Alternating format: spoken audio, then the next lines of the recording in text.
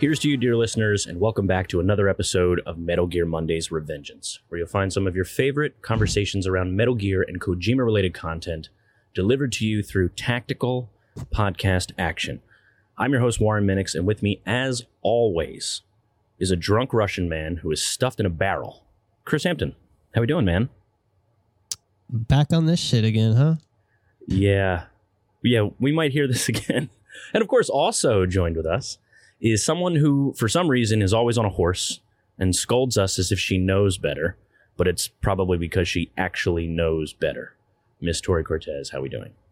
Why did you come back here? So, we're doing this one again, huh, guys? Yeah. One more again. We got here. So somehow.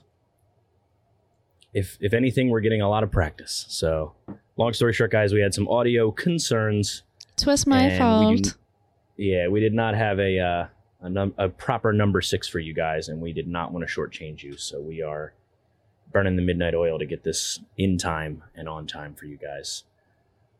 With that being said, we are talking about we just defeated the end. We are going to leave that boss fight, and we're going to go all the way through Groznygrad until we fight the Sorrow in the river. So we are doing another story-focused episode with some gameplay. Before we get started on that bit, though, Chris, is there anything you'd like to talk about before we get started? Yeah, just shouts out to Matt, our audio editor, as always. Thank you for killing it. Big shout out to Shalashaska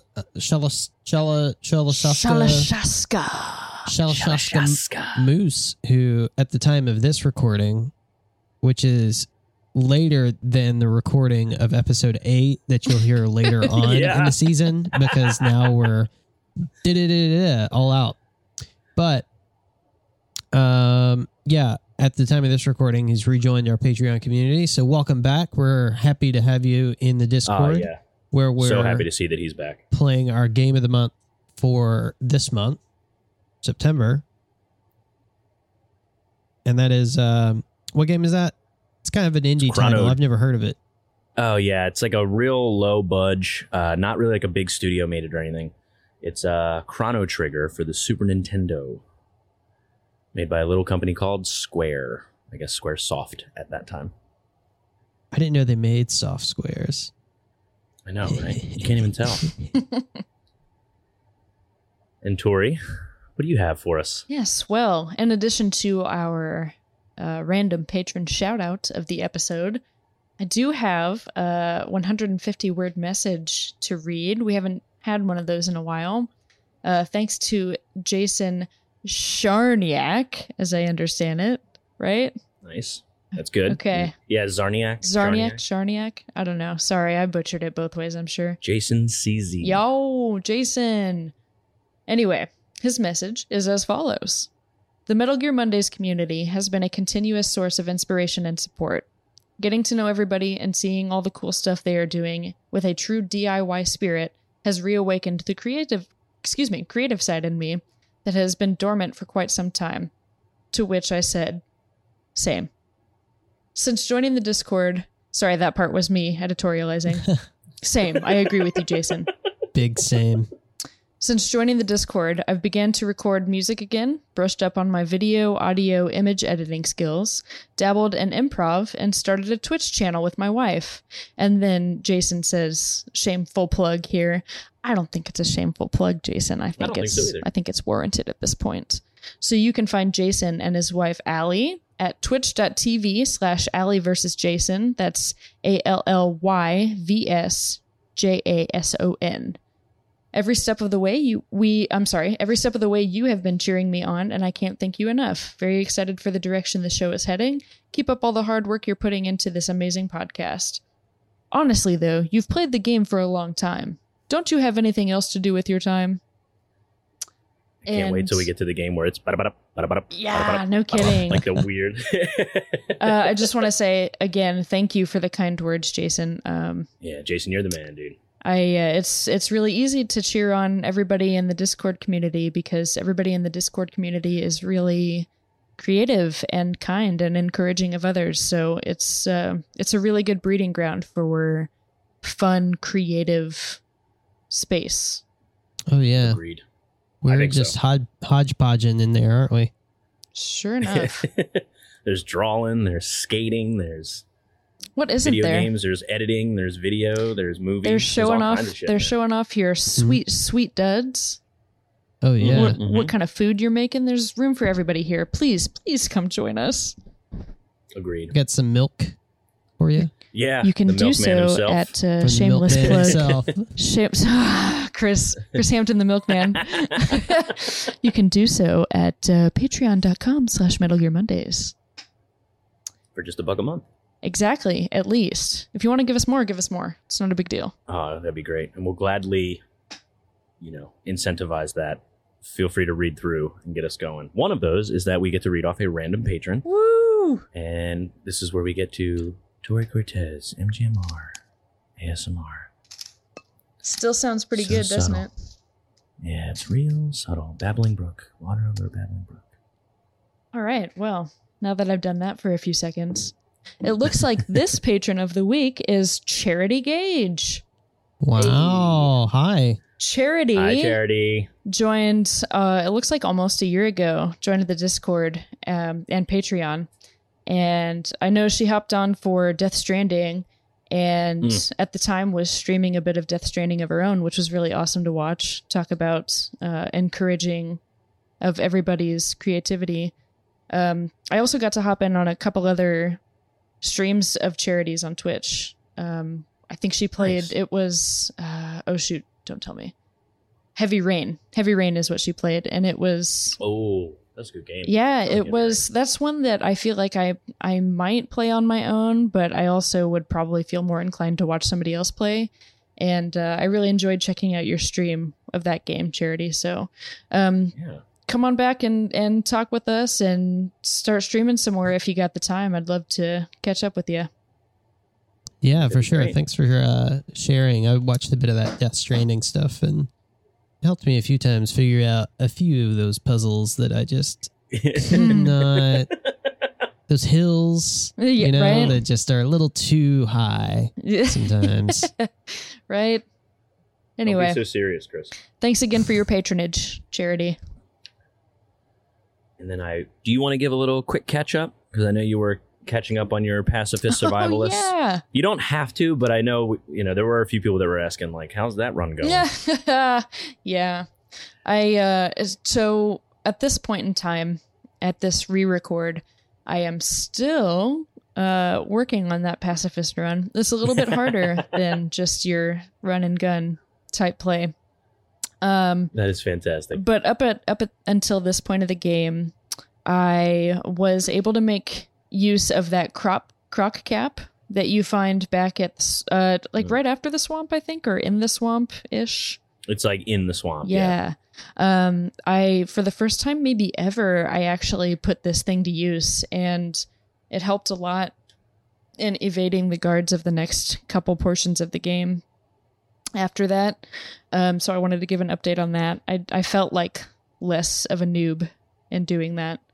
Nice. I know my biggest problem in almost every pacifist run has been the warehouse, because at this point in time, I usually run out of suppressor for that Mark 22. And finally, fortunately for me, I found another suppressor because I pulled my head out of my ass basically and looked around me in the warehouse, or maybe it was before the warehouse. I don't know. I found two, I think, at this point. So getting through that warehouse was a lot easier. Let's see. Gained a couple new items this playthrough. I heard Chris mention this earlier. The Sig gas spray I found and utilized a lot. And Nice. the handkerchief that you put, what is that drug that puts people to sleep real quick? Chloroform. It's like a chloroform handkerchief, basically. Yeah. Yeah. It's basically knockout shift. Yeah, that stuff comes in real handy, because I know also the last episode I'm pretty sure I was complaining about the scientists and how they always spot me. Yeah. Just of give them a course. little sick gas spray, give them a little chloroform. They're out, baby. Yeah, it's bedtime. Shoot. It's bedtime. Yep. Other than that, the fear, I had a much better strategy this time, thanks to Warren and Chris.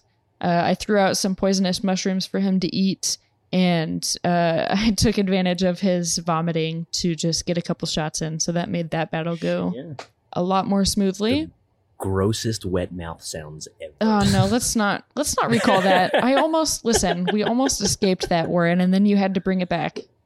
If there's an opportunity to bring up wet mouth sounds, I'm going to do it every time. Okay. Oh, Lord. Okay. Well, moving right along. It's been great working with you guys. Right along. Okay.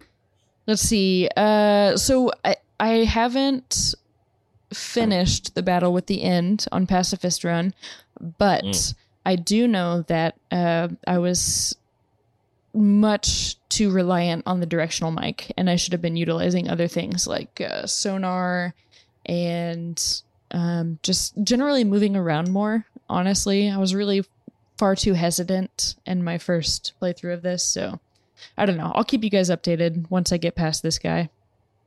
Nice. And I'll say, by the time we get to the end of this, we're going to do a listener response. It's a very common thing we do on MGM. So when we go by season, by the end of the season, we like to do a big wrap up where you guys get a chance to send in. And if we get too many, we'd have to kind of make it work. But we like to get them all in, so that way if you have any questions about even just the show, if you want to talk about the game, if you want to bring up anything, we do a listener response episode at the end of the season. And you can reach out at contact@metalgearmondays.com to do that.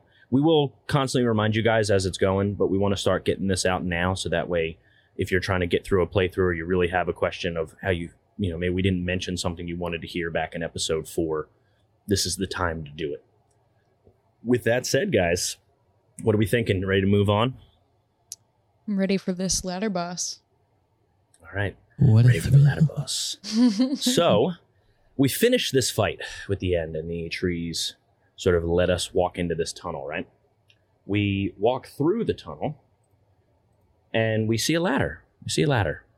And I guess you just climb up. Quick little climb. Shouldn't be that much of a problem.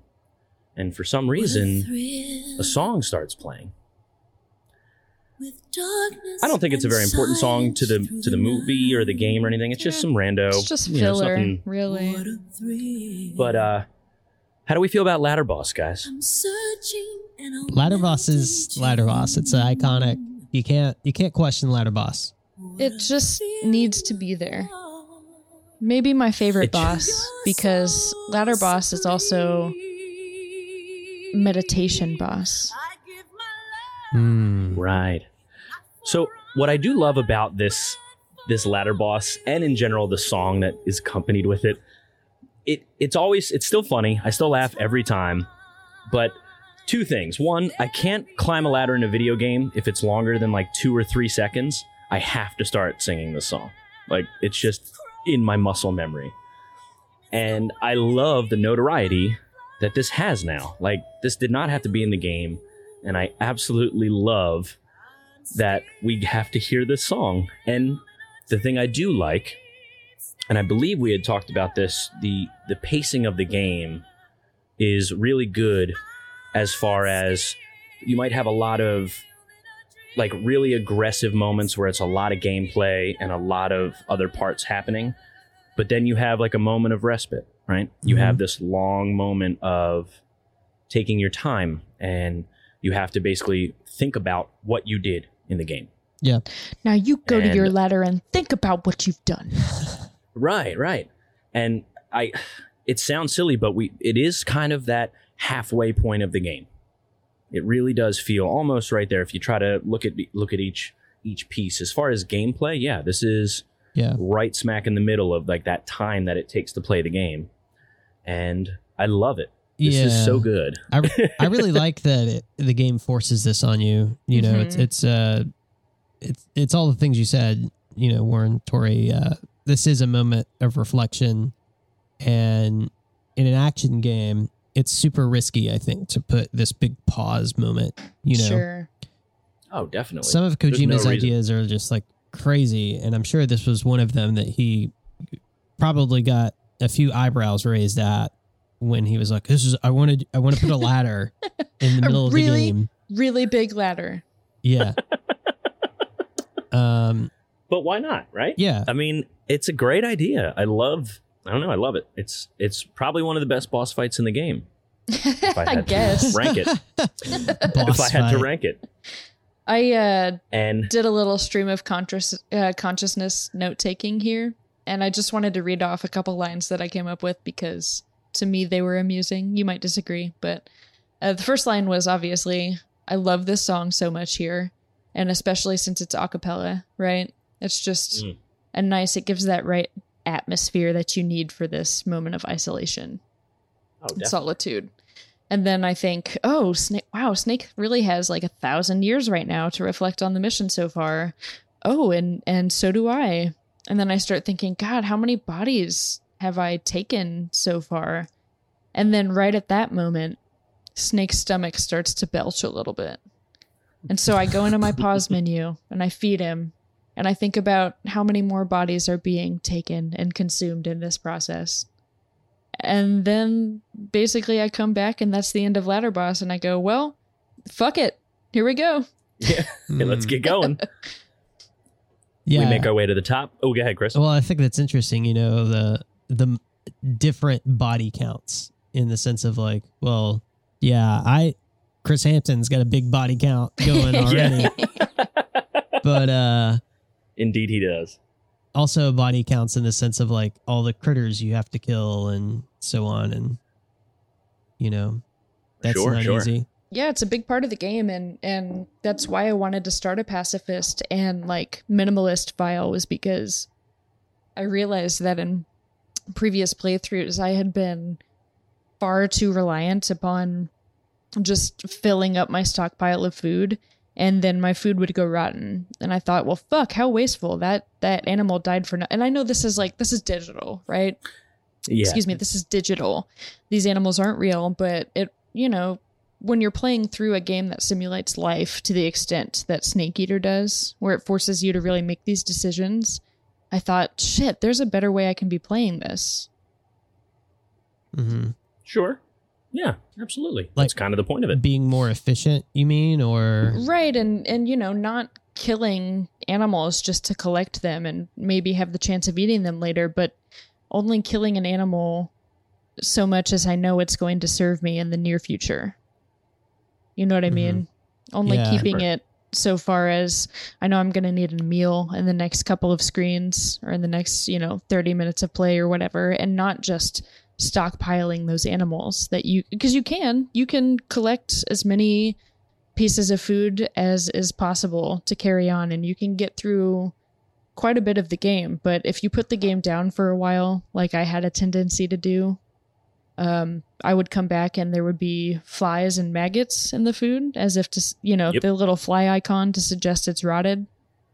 Mm-hmm. And I started thinking about how often I would see that and go, damn, I'm really being wasteful in this game. This game is trying to tell me that I'm being wasteful. Mm. That was deep. God damn it, Snake, get That's the some fuck deep up. stuff. Yeah, that exactly. Oh. So we make our way to the top of the ladder. Yep. And we are now at the mountain base. Now, Krasnogorye? Would that be accurate? Yeah, Krasnogorye. Okay, Chris's Russian lesson. By bad Russian lesson for today is so Krasnogorye means Red Ridge Mountains. So this is Red Ridge Mountains mountain base. Love it.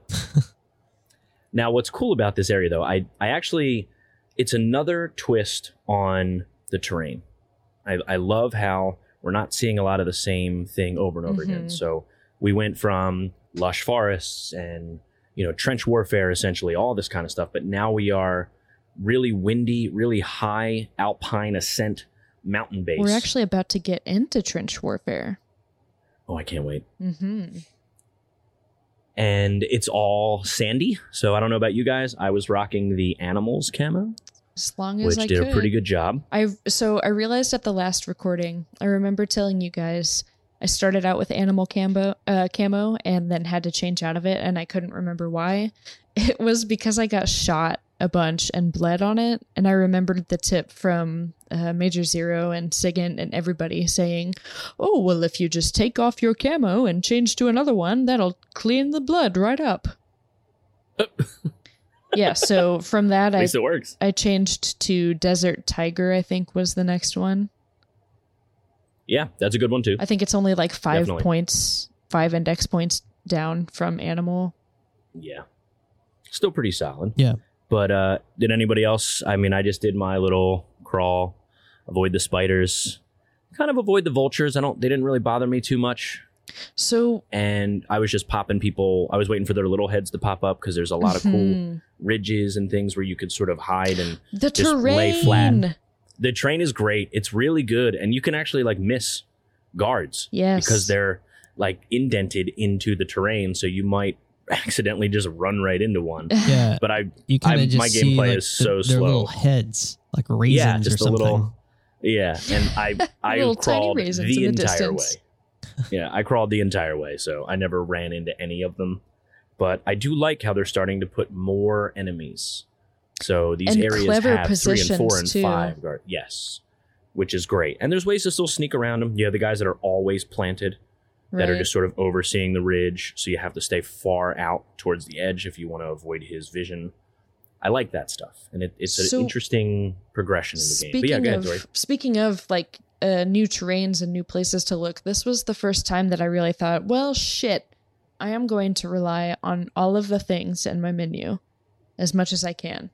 And this is when I pulled Go out on. the scopes and just like Yes. tagged everybody's position as much as I could. And I found those little raisin heads in the distance. And then I looked up and to the right and I saw one, I think with a sniper rifle, either a sniper rifle or like an RPG or some projectile, something that could get me from afar. And I was like, oh, fuck, good to know that's where he is. And, you know, I would scan out for the vultures, and then I unequipped the binos and I went ahead and tranquilized a vulture just so I could say I ate one. And they're okay, by the way. Snake's like, he's fine with them. Yeah. They don't care about anything. You can keep shooting bullets like crazy, and they just still hang out and eat on the corpses. Yeah, man. Okay, yeah, I have a thing to say about that later too. Sure. You're not wrong. But yeah, otherwise through most of this, or at least this section, I used a lot of shrapnels and a lot of chaffs to make sure they couldn't radio out. Oh, I'm sorry, a lot of shrapnel grenades. So just regular ass grenades. And then the M63, of course, is my favorite because, as we have talked about fondly, Warren, when you hold down on the fire button for, I don't know, a couple seconds or more, Snake starts this ridiculous yell. This, Yeah. it's something you can't not trigger if you have the potential to. Yeah. Yeah. So when you make your way to the mountainside, so we were at the mountain base, we're making our way to the mountainside and we're starting to continue our climb. And first off, I love now they're adding, we were talking about verticality in previous portions of this story. I love there's so many lines of sight in this section and future sections where there's a guy coming out of a depot who's in a trench, but then he walks up a set of stairs and maybe hangs out by the edge to look over. There's so many different routes you sort of have to dodge or hide behind something, or honestly just stay in the trenches if you have to. Oh, yes. Just to do it. Other than finding the RPG-7, which is fucking dope. I did do a little bit. I hate killing things. I've been trying to be Mr. Sandman, but the hovercraft guys, I just put them to sleep and watch them die when they collapse. I don't think that counts as your kill count, though. If you tranquilize them, that's still not you ending them. When we get to a boss fight later, they count. They definitely count. No, really? I didn't think I saw any of them. Now, what I did like is I was having a lot of fun sniping here because I did have the SVD-7.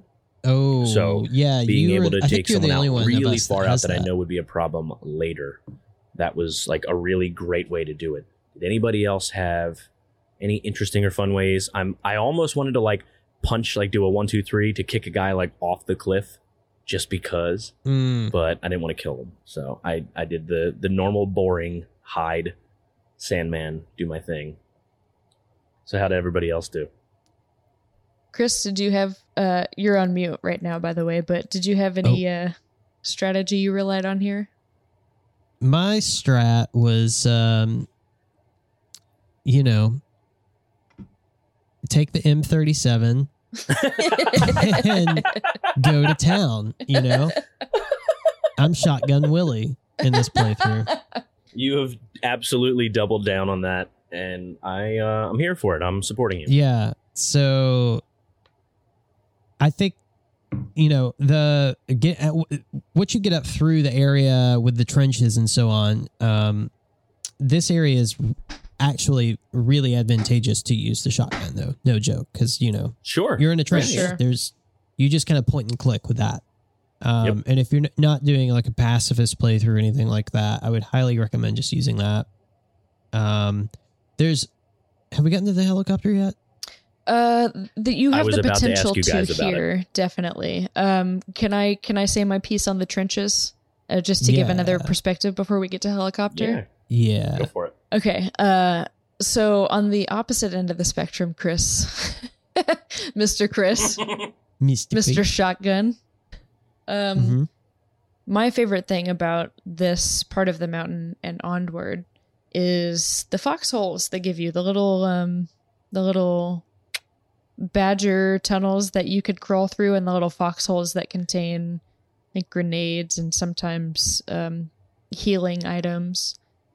So the great thing about these is on a not pacifist run, you can just fucking square up in here and wait for the guards to come get you if you've accidentally alerted them, which is great because, they show up at the doorway and you've got the advantage there, which of course reminds me of Inglourious Bastards. You guys might know. Yeah. You might know the moment I'm referring to. You don't fight in a basement for a lot of reasons. One of them being you're in a fucking basement. And I think the guards from this game should have learned that a long time ago, because once you get me in a foxhole with an AK or an M63, oh man, it's just, it's so good. It's so good to utilize those. You're done. Oh, damn, Skippy. Yeah. And what I'll do is I'll say we're progressing through, and there are some food storage and some medical supply spots. We can blow them up if we'd like. We'll get to the mountain top. So the last of the screens before we get to our next story bit. And there's a medical supply there. There's a lot of munitions up here. You can get the splitter camo up here. Mm-hmm. But this is where we have almost the most fun, I guess, where you could choose to for sure really wreck house with your sniper. You can scope. You take those sweet-ass guns, and you can shoot down a Hind D. Hind D. Do you guys go for the Hind D? Chris, that was good. Yeah, of course. Yeah. I totally take that motherfucker down every single time. Yeah, so this is where Snake, in my playthrough, we call this chapter Snake Goes to War. So there's lots of RPGs flying around, lots of explosions. Boom, boom, boom, boom. I blew up both of the munitions depots. Nice. In these areas. And taking out that helicopter is just so satisfying. It is, isn't it? It absolutely is. So do you, when you take it out, usually my tried and true method is hopping on one of those turrets, aiming for the blades spinning at the top. Mm-hmm. And it usually takes, I don't know, a few seconds of sustained trigger pulling. Yeah. And then it goes down after a few, right? Yeah. Right. Mm-hmm. Yeah, it's not a one shot, one kill kind of situation. Oh, definitely no. But it's fun to do when you can pull it off. When you don't have guards shooting at you from other areas, by the way, because that does pose a challenge. Oh yeah. But it is great. This whole little Krasnogorye section is really great. I really love, it's awesome how many different places you can hide and get the jump on anyone and still have someone like over your shoulder catch you. Dude, those trenches are also forgiving. So when I was doing the pacifist run, I gotta say I had a lot more fun not doing the pacifist run. But when I was doing the pacifist run, those trenches, good Lord, those trenches are very forgiving. You can, Sure. if you apply, equip words. Woof. Application. Listen, you guys, listen. Install. Yeah. Listen, we are 2 days out from the day I've been planning for a year and a half. My brain, the day of my daughter's wedding, is no longer a thing that is working. Anyway, once you equip the AP sensor, Yeah. Yeah, It's definitely. Do just- you use the so- AP sensor?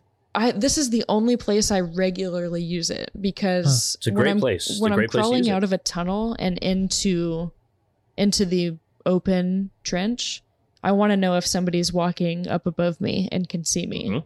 So Sure. when I know the AP sensor is beeping rapidly, beep, beep, beep, beep, beep, then it's not a good time to climb out. But that guard walks away and the beeps slow down. And yeah, I can get out there and then just trank him a second later. Yeah. It's like, it's some real strategy. And this is when I feel my fucking coolest. When I'm just trudging through these trenches. It reminds me of Death Stranding in a lot of ways. Ooh. Just Yeah. saying. Just saying, all. Hideo Kojima I loves feel his like trenches. the foothill area at the beginning of this, before you start the ascent, that's kind of like Death Stranding is kind of what Kojima had in mind for that area. Yeah, Right? it feels And like if the it. technology had been available, we would have had this like kind of like walking sim experience through that area, which would have been probably pretty sweet. Right? Yeah. Oh, definitely. That's one of the reasons I think I would love to see this game in particular remade using Oh my god. a modern engine, We can because will of it like into existence, guys. the desire to go really deep experientially is pretty evident here. Yeah. Absolutely.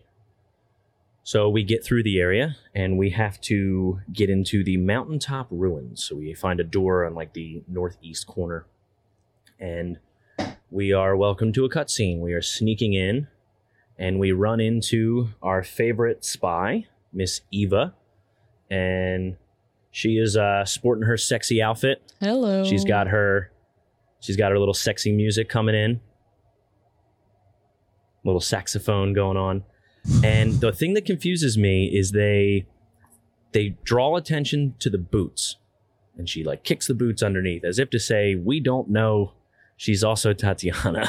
Yeah. Like it feels a little handholdy. That like a is little. when, that is when all of the things that Kojima feels it's necessary to document become a little bit much. Like we could have gotten that on our own. What other blonde ladies do we see strutting through the jungle? Just those two. Pretty much. Yeah. And the boss. Oh, yeah. Shit. Oh. Oh, Yeah. shit. Also, I guess Adam is a Well, blondie. Sorry, Adam's a blonde lady?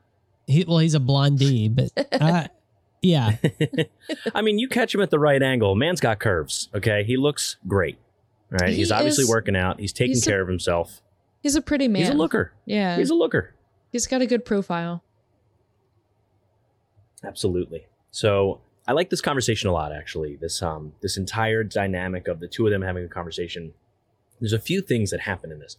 So first off, I'll call it out. My wife's favorite line in this video game, and actually all of Metal Gear is in this, where he notices the scars on her back, and they sort of have a talk about it, and he says that he has scars all over.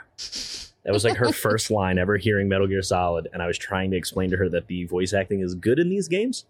And she heard that line almost, it was like her first experience, and she was like, these are the dumbest fucking games I've ever heard in my life. same. Scars all over. I felt so bad. She loves them for what they are, but like that was her first taste of like good, quote unquote, good voice acting, and she was like, this is the dumbest shit I've ever seen in my life. That's why you see David Hayter still quoting them all over the place, true. because it It's is so true. dumb and he can own it, and it's great. But it's interesting though, they like she's talking about her scars, and normally it's one of those that happens a lot in like action movies, but she tries to play off like one of her scars, and he says like, no, that's way older than that. So he's trying to like learn more about her. She's clearly being standoffish to still hide her quote unquote true identity, because we still don't know who she actually is. Right, because he says that scar is older than the repercussions of defecting. Defected. Right. This conversation with Eva, I really, there's a lot of little bits that are fun. So we're talking about the scars. I love, she sort of pushes him about the boss, right? She kind of picks on him a little bit to be like, so do you love her? And he goes into the, we had talked about it previously, but he says he owes half his life to her. And there was like a math equation we did there where we're like, wow, she really met him like at exactly half his age. So I thought maybe he meant like I've known her half my life, but he actually says like, I owe half my life. Like he feels like she's his other half sort of a thing, which I like that. But I love that she pushes back like, well, then do you hate her? Like, this is your enemy. What are you going to do about this? And it's an interesting dichotomy. Like they have a good little conversation about it. Right. And you can tell they're like pushing the buttons because the boss sort of does that to him as well. Like the mission has to get completed. I don't care if I'm at the end of it, right? She is sort of leading towards that as we go through. Where do the boss's loyalties lie? Yes. I have a feeling we'll find out. Eventually, yeah. Here's hoping. Maybe it'll happen towards the end of this game. We'll see. Here's hoping. One thing I do want to, I don't want to leave this conversation without mentioning the fact that Eva can in 1 second dismiss Snake's question about her scar that's obviously too old to have occurred at the time she said it did. And the next say, well, what about you? What's up with you and the boss? And he just like instantly is like hooked into it. She knows how to manipulate his emotions and his experience of this mission, because for him, there's no getting around the fact that he has to face her at the end, like you were saying, Warren. Yeah, and Eva's really good. Man. She is, she's a good spy. and she's a good spy. Have fooled him so far when we as the player think it's really obviously it's Tatiana. She's Tatiana, obviously, right? Right. But she has Snake fooled up until the moment that he gets to her later and kind of spies on her with Sokolov. And he's like, Tatiana. And still at that point, right, he doesn't and I guess know. We keep knocking Snake because it's really not showing the boots is for us, not for Snake. Right. So we already know because we get to see all the other things that are happening in this game where Snake is just in a fucking jungle somewhere. So it makes a lot more sense when you think about it as if you're playing the character, not the player. Let's put it that way. I don't know. I guess one thing I'll just never be able to get over is Tatiana / Eva's disguise is just Clark Kent versus Superman. It's just glasses and slicking back the hair. Mm-hmm. Yeah. And maybe a little bit more eyeshadow. You got to look a little, of the camp sad. of it, Yeah, that's fair. Yeah. Yeah, there are parts where James Bond like just puts on sunglasses. Yeah. And that's like his St. St. John Smythe, I think is like one of his stupid fucking names. James St. John Smythe. Oh my god. Yeah, I guess I'm just I'm on the fence about camp like that. Sometimes I think it works in Metal Gear Solid and sometimes I don't. And this is a moment I guess I just don't love it. I think it's probably there to remind you that you can never take this game too seriously. Yeah, that's a good point. And this part too, it's funny that you say that, Tori, because this is where in the notes that I put, this is where I really start to not fall for Eva, but I'm starting to win. Like she's winning me over as a character. I'm like, shit, this chick is really good at being a spy and being on both sides of the fence and fooling everyone. Always has what you need moving forward. And she didn't. It's one thing if she like was triple crossing and someone was like feeding her all the info she needs. She actually had to spy her way through this. Yes. Like we only learn way later, and it was way late in the story that she maybe has some help, but she's been doing this all with her own sort of motivations where it's not like someone in the game is literally on base, like helping her to make her look way better than she really is. And that's why her role in this is so impressive. The fact that she's able to do all that and keep Snake, also a really good and well-trained spy, from sniffing her out. Like, that's impressive. Yeah. Mm-hmm. Oh, definitely. And we learn why later. We definitely will talk about that in an episode. So we go through a lot of stuff. So she gives us some delicious noodles, which is great. Mm-hmm. And she does have tasty. The sexy line of, I bet if I kissed you, you taste like a wild beast. And yeah, I get it. Oh, man. But we also learn a lot, and they're doing it again. They do that Groznygrad, that badass like intro. They do like the Mission Impossible thing of like, you know, if you want to try to break into this, you're a fucking idiot because there's this many levels of security and you're going to have to do this and jump in. And there's, you know, like they do all this stuff, but it's really well done as far as like, oh, this is like the final level, right? Like it's just basically building up like everything you've learned. You better know how to utilize it in this place because guess what, bro? You're going to be allowed to play in this place that we're building up. This is like in the heist movie, you know, where they're planning the infiltration and the camera's like panning over, like, here's the grate you got to crawl through, and like the cameras. And that's when I start tuning in. Yeah, it's so much fun. And they're picking apart, and it's great.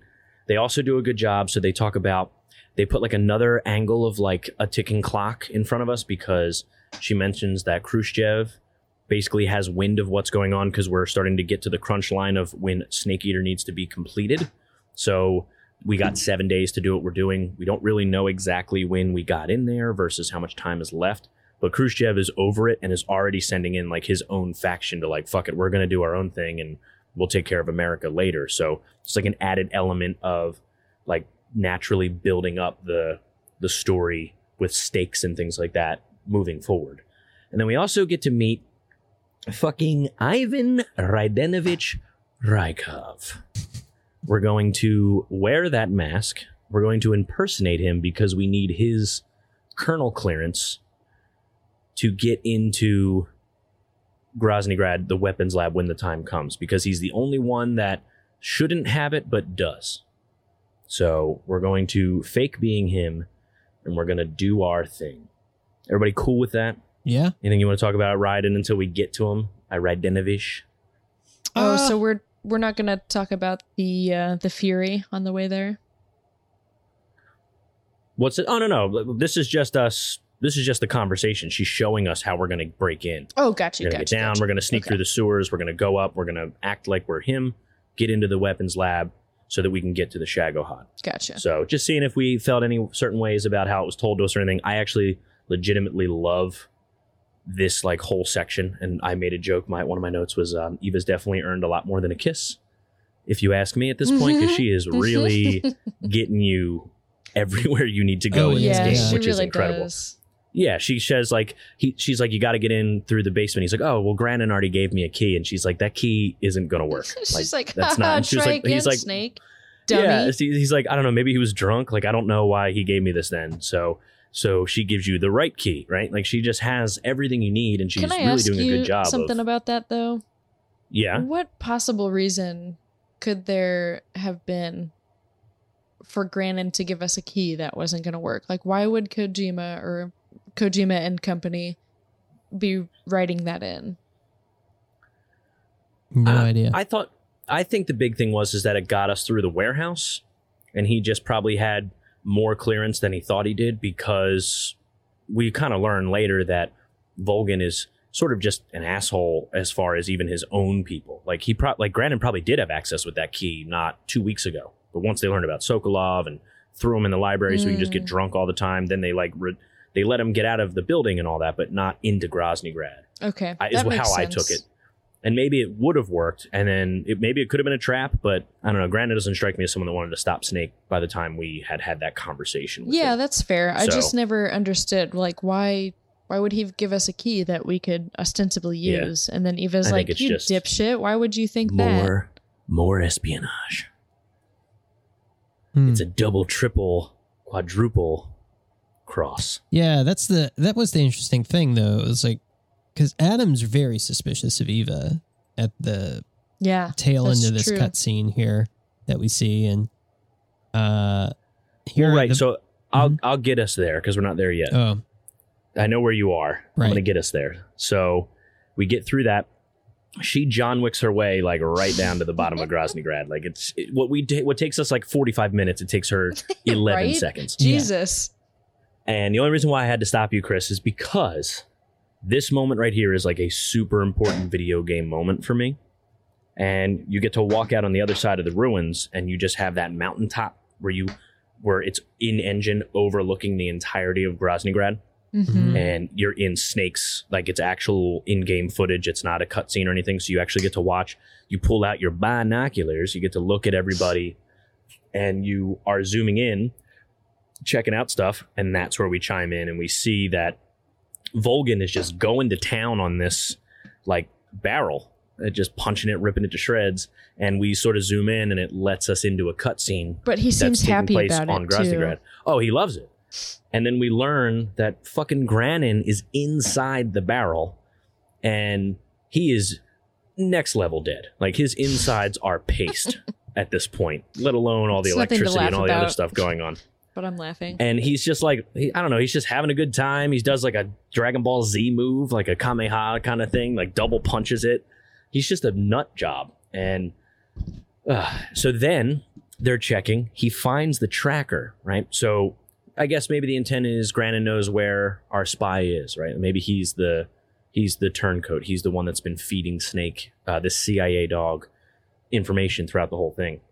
He never said anything, so they're like, oh, maybe he's not the spy. Mm-hmm. Then they find the tracker in his shoe. And I thought, it's a fun callback because he says, nice shoes. Right. But Eva definitely put that tracker in him. Yeah, It because wasn't he Snake. said, Tatiana gave them to me. Right, exactly. So Eva put it in there, and it almost immediately, it's very interesting. So right off the bat, Ocelot's like, so Granin isn't the spy, or Granin is the spy, and Volgin's just like, well, no, someone was probably helping him. Like, he just knows that Granin wasn't the spy, I guess because he believes his brutal beatings gets the info you need out of him. You know what I mean? I think he And- also just kind of looked down on Granin and was like, thought of him as like incompetent. Does this mean Too. Right. Granin was the spy? Perhaps he was being used by someone else. Perhaps. This man was our comrade. Comrade or not, he's of no use to us now. I don't approve of your methods. I don't need your approval. He's such an I'm in asshole. command here. And that nuclear shell. So yeah, you're absolutely right. So we get to this point, and Report it to the authorities. Ocelot we're basically on Ocelot's side now. Like, Ocelot doesn't even agree with Volgin that, like, how he's handling this is the right way to handle this. He's talking about killing his comrades. He's talking about firing nuclear weapons in Russia, right? He's not even following what needs to be done properly with regards to how he's handling this sort of Groznygrad and the Shagohod's information. There's some cool moments. Like, I love the split screen. I love like how they're sort of doing their thing. And of course the line is awesome of the, what are you going to do? Call the authorities? Like, it's pretty good. Like, Yeah. I'll give him credit for that. It's a good sleazy line from Volgin. Right. And they're starting to have their own little, fighty fight moment. And then the boss comes in like a fucking G. Mm-hmm. And she does On her her normal, white like, horse. it's so good. She just rolls in and is like, No, the never fear mind, and the bad end joke. the fear and the end are dead, and just like throws the gun, like the crossbow, on the ground. And it's really good. But then again, you start to see, she looks at Eva, or Tatiana, because she shows up out of nowhere too, and they sort of have like a like a bromance of like, gotcha, like, we're gonna do this together kind of thing. Real subtle, but it's there, and you're like, fuck, has she been like in cahoots with the boss the whole time? Like, is that a thing? And I like that. It's like a little extra added level of espionage. And but yeah, speaking to your thoughts on how they are, Ocelot and Volgin, like, I'm totally on Ocelot's side at this point. You kind of get the feeling that Ocelot is morally trying to take the high road at this point. You know what I mean? It's one thing to be Gru and, love your country, but Yeah. it's a whole nother thing to be straight up murdering people who may or may not even have the information that you're trying to gather. Right. And you don't even know because you beat them senseless before you got that information. Right. Definitely. So now, sorry to have overwritten you there, Chris, but Oh, now yeah, we are no. where you are. So, Yeah. but yeah, I love this cutscene, and this is where you're talking about. So now I love the gun. So he's got the little single crossbow, the little John, and he's like doing his little flip maneuvers because Ocelot's obsessed with handguns. And yeah, he is incredibly suspicious of Tatiana. And he's, sniffing her. He's just kind of, he's just being kind of gross. And he does the finger guns because he's flipping the thing and he like points the gun at her face and everything. And I don't know. Oh, at this point, it's... You like it? I like it how he does overall, it because, first off, he does his finger guns, Today, which is amazing. I learned Anytime he what does finger Warren's guns. kinks are. Yeah. Crossbows and finger guns. Ew, Warren. That's my /r Reddit. So we were talking in a previous episode about one of the Fear's crossbows, which is used here to point to Eva's neck. Which one was it? I think it's a Little John. Little John. Of I hope course. I'm correct. Little John, of course it was. And the only thing I want to add up, and we talked about it before, but it seems like nobody is familiar with the Sorrow. And we talk about it because, of course, we're going to learn a lot about the Sorrow later. We've seen the Sorrow probably, I think, at least once where you're sort of forced to.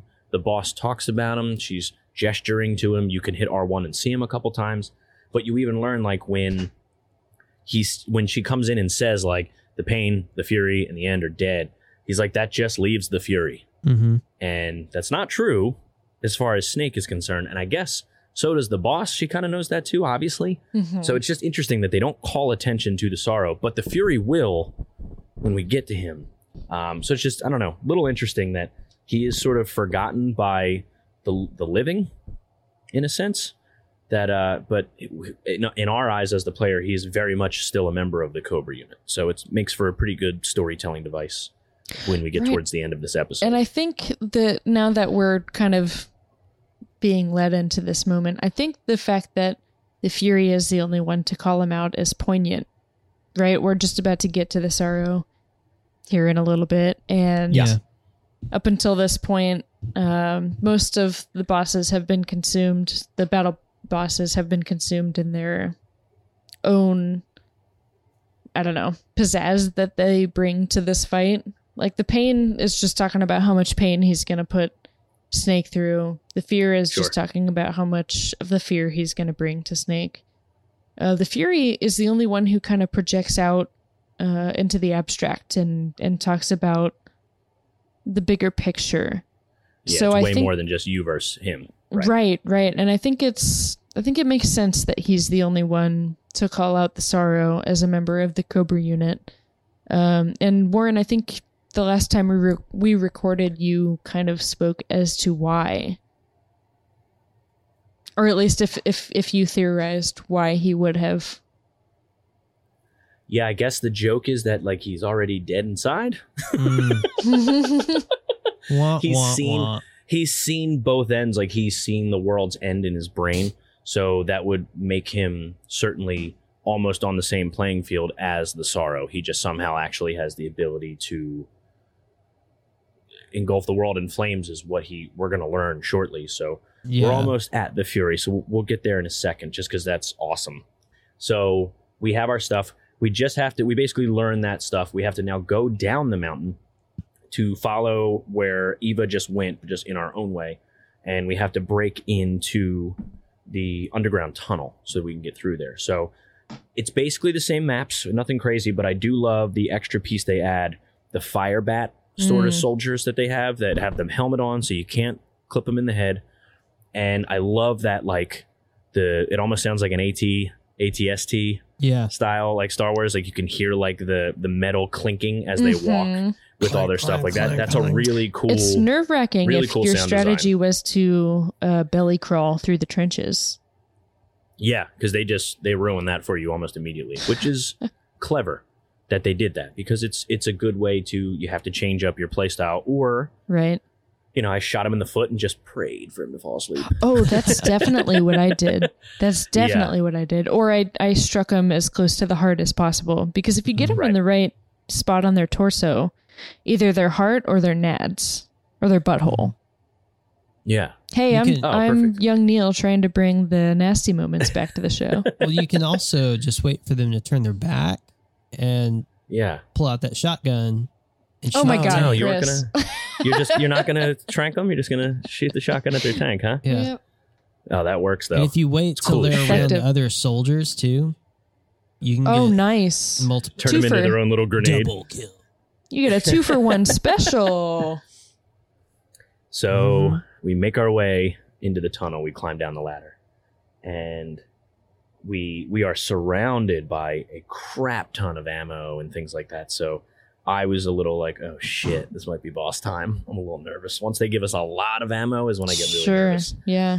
And we walk into this sort of like opening. It almost looks like just big, massive hallways, like sluice gates kind of a thing. And we get to meet our man, the Fury. This guy. The fury, the flames of my rage will incinerate you. I came back from space. As I returned, I had one vision: the world set ablaze. And do you know what I saw later? Fury.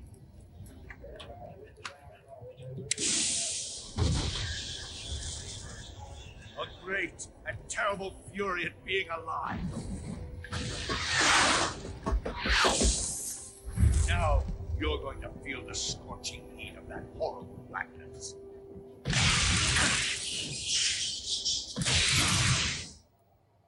This guy is so fucking cool. Let's give it up for Richard Doyle, you know? Yeah. Fuck, that man, guy. he's so good. Yeah.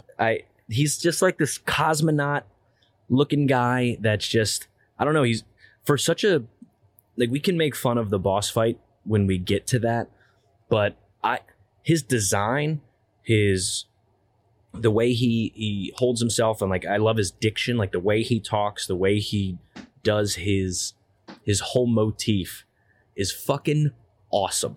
Like he is so much flash and sizzle, not to call a pun on the flames, but he's so good at setting up like such a cool interaction, I guess, because we'll talk about the boss fight in a second. I don't know if it's as exciting, Mhm. but this guy's a nut job, and we'll get into him when we talk about the baddies. So that'll be coming up in an episode or two.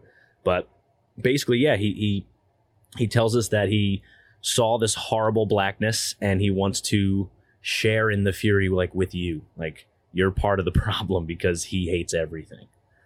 And as far as the gameplay around this badass, we can call back to a joke about Pac-Man fights, where this is very Vulcan Raven, because it is just hallways and dodging. But the first thing that I'll bring up before we make it a little round table is I learned in my research before playing this game is how much, if you focus on being quiet in the fight, it goes so much easier of him finding you. So I used to just wear all black and run around because it's a very dark sewer, so you can be almost invisible as far as your camo index. But if I'm running across and running back and forth and trying to find him, he will hear me and fly over. But if I take my time and focus on being quiet, it's a lot easier to get that SVD and just pop him and knock him out. How did everybody else do with this fight? Yeah, I usually fare pretty well here. I do, real quick before I get into fight, I just want to, I guess, expand upon your mention of his, I don't know, classiness and his whole intro. He's so good.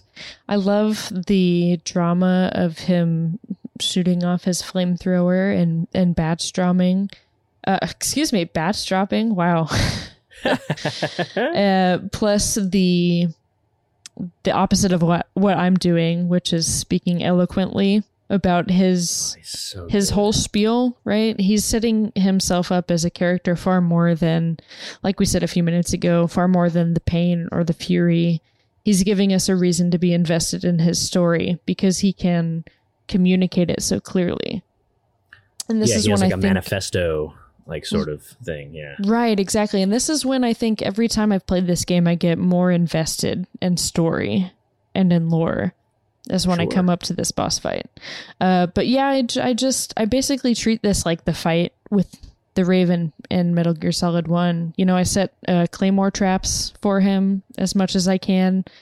Other than that, I just wait to get in a good position to find him. Like if I go to the end of let's see. If I go to the end of each column, I guess, and just walk across them to see where he is, I can usually catch him, or I'll pay attention to where his fire is coming from. Sure. And then I'll just position myself advantageously. It wasn't, I never found this one to be that tricky, but I don't know. That's just me, I guess. Chris? And what about Shotgun Bang? What up with that thing? Pretty shitty. No. Yeah, fuck this guy. I like this character. I hate this boss fight. It's kind of bullshit. There's really only like one good way to get through it. You can't cheese it. You can't do anything like that. The fact that the Fury sneaks up on Snake is really surprising, you know? Because I know like it's dark, right? And that's part of the challenge is like, where is he? And you can't rely on the thermal goggles because he messes with that using the flamethrower and such. Right. Right. But And the this clinking dude, of his boots. this dude is Hank the fucking tank with his boots, right? Yeah. Oh, yeah. Ka-chink. He comes Ka-chink. cranking And you- around and like makes these big explosions, and it's always just like blah blah blah blah blah. Mhm. Yeah, Oh, he's so awesome, though. And I love that if you think you're, just because you're all the way, like, yeah, he can like walk and then sort of run, right? He can like Mhm. kind of truck towards you a little bit. And you have these long hard corridors, so you're thinking you got all the time in the world, and he'll just kick on that jetpack and like Yeah. right at you. That sucks. yeah. Well, not only that, but the sound of Holy his shit. boots gets thrown. It's like you can hear the clink of his boots, sure, but you don't know where they're coming from. Mhm. Right. Yeah. You just know he's moving, basically. Yeah. You can kind of gauge it, but it's not obvious that he's close or far. So, per se. Chris, what was your strategy? Yeah. What's the strat, man? The strat is eventually I just caved and followed Warren's strat with the sniper and all that stuff. It's really the only easy way to get to him. Yeah. If you can shoot him in the head consistently enough and quick enough, you can stagger him, Mhm. is what I found. And like that's the trick. It's like if you hit him once and he finds you, you're fucked. Because he's going to Mhm. jetpack over to you and blow some shit up and set fire to everything. And it's really hard to run away fast enough from that flamethrower. It chases True. you pretty effectively. Right. Yeah, because you don't have the ability to, not as much to go from hallway to hallway. There's maybe one or two openings in between, Mhm. but you're Otherwise not you just have like to go to able one to slide end. over. Right, Yep. exactly. So it's cool, man. We can mock, it's very Raven, right? It's very Pac-Man, but if you know what you're doing, like this is another different way to fight a boss in this game. They still Mhm. use another piece of your tool belt to succeed in this fight. You do not have to just go in guns a-blazing. You do not have to use the sniper rifle. It's not necessarily recommended, but it does make life a lot easier if you have Mhm. it. But sometimes I bet you some parts of it just get close enough to them, shoot the machine gun, and then get out of dodge. Like Yeah, make sure that you're was in a different hallway. That was And my then just shoot method. them and slide over. Yeah, it I would, seems like you can do that. I would set one or two, whereas in the Raven fight, I'm setting like 3 or 4 maybe. I would Yeah, the just set claymores one and or stuff, two pieces of TNT, and if he caught him, great. If not, whatever. I would just avoid him. But otherwise, it's really up to you to pepper him with a shotgun if you're Chris, or a machine gun if you're most anybody else. I feel like. Sure. But hey, it works. And we win the fight. And he has probably the most interesting of ending of like how they all have their little moment of like, let me Mhm. tell you a little bit about me before I die. And I want to get a little into this because this is really dope. Boss, Nope. this is the end of the Cobras. I've got to live on. You're the only one left. I'm off. Join the sun.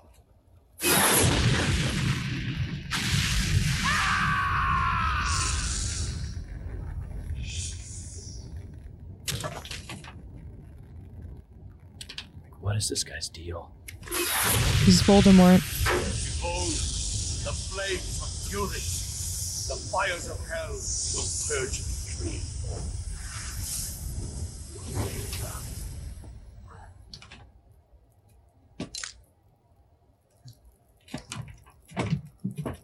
I can see it.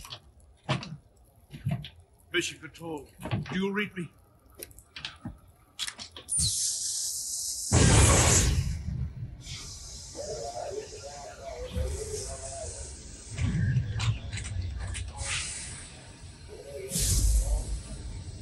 I'm coming home. I see the earth.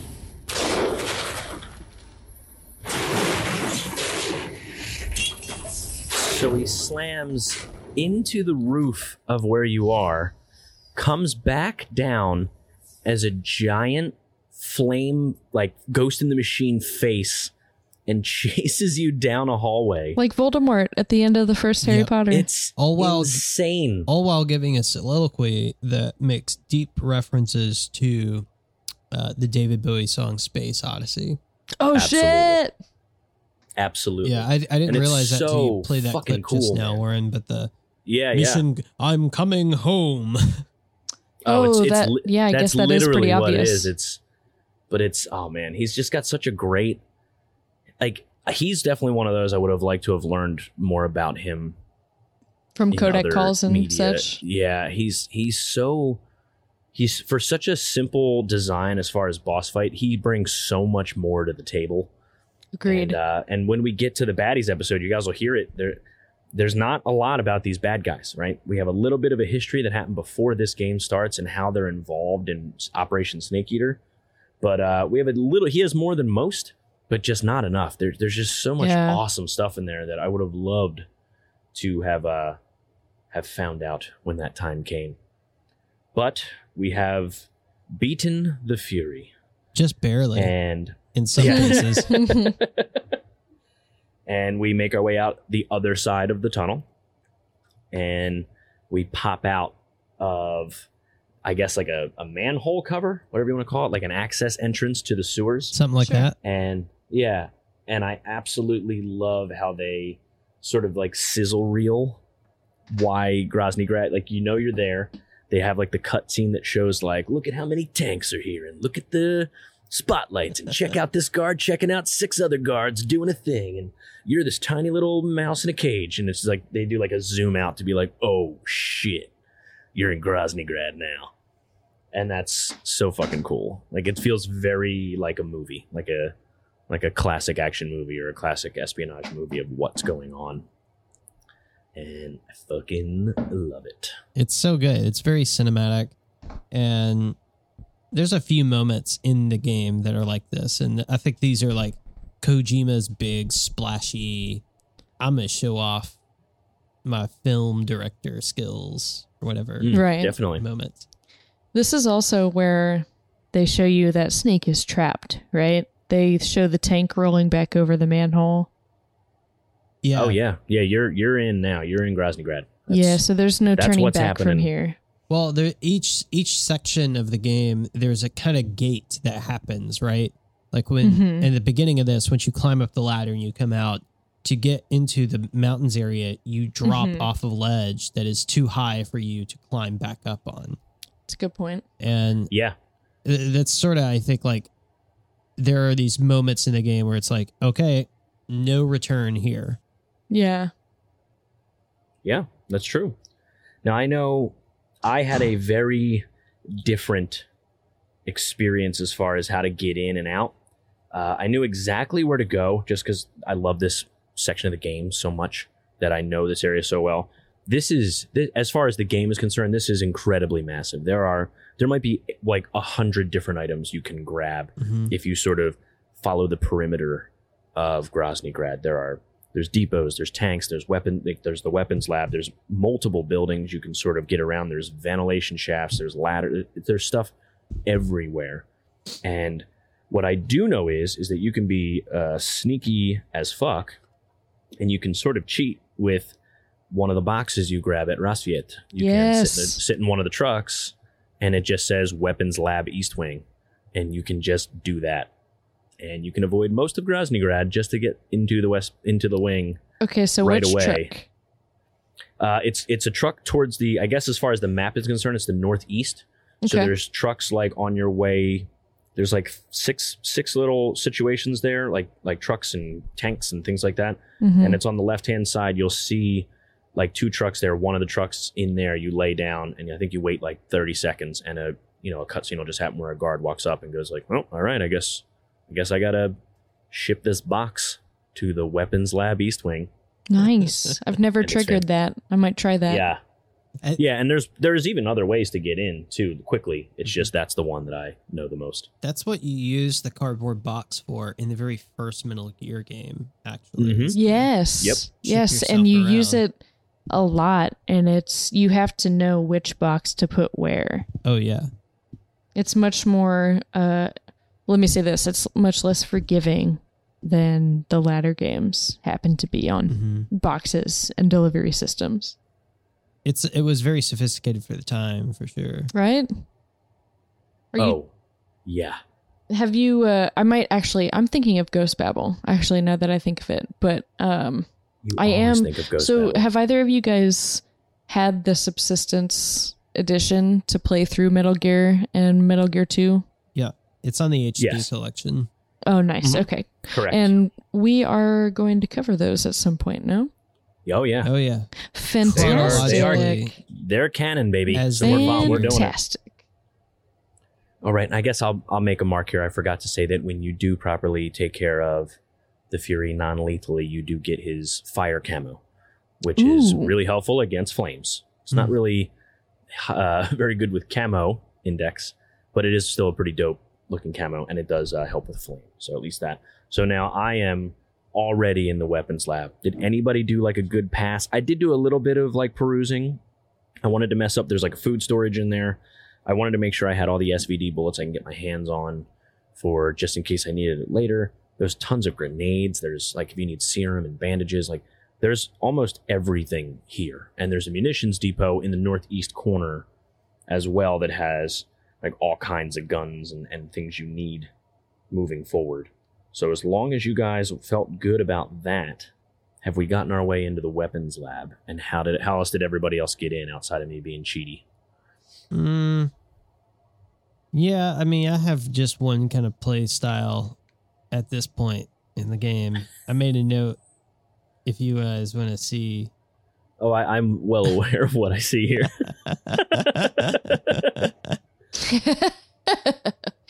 Basically, Oh, man. I just put on the Rykov mask and equipped the shotgun, and off to the races we go.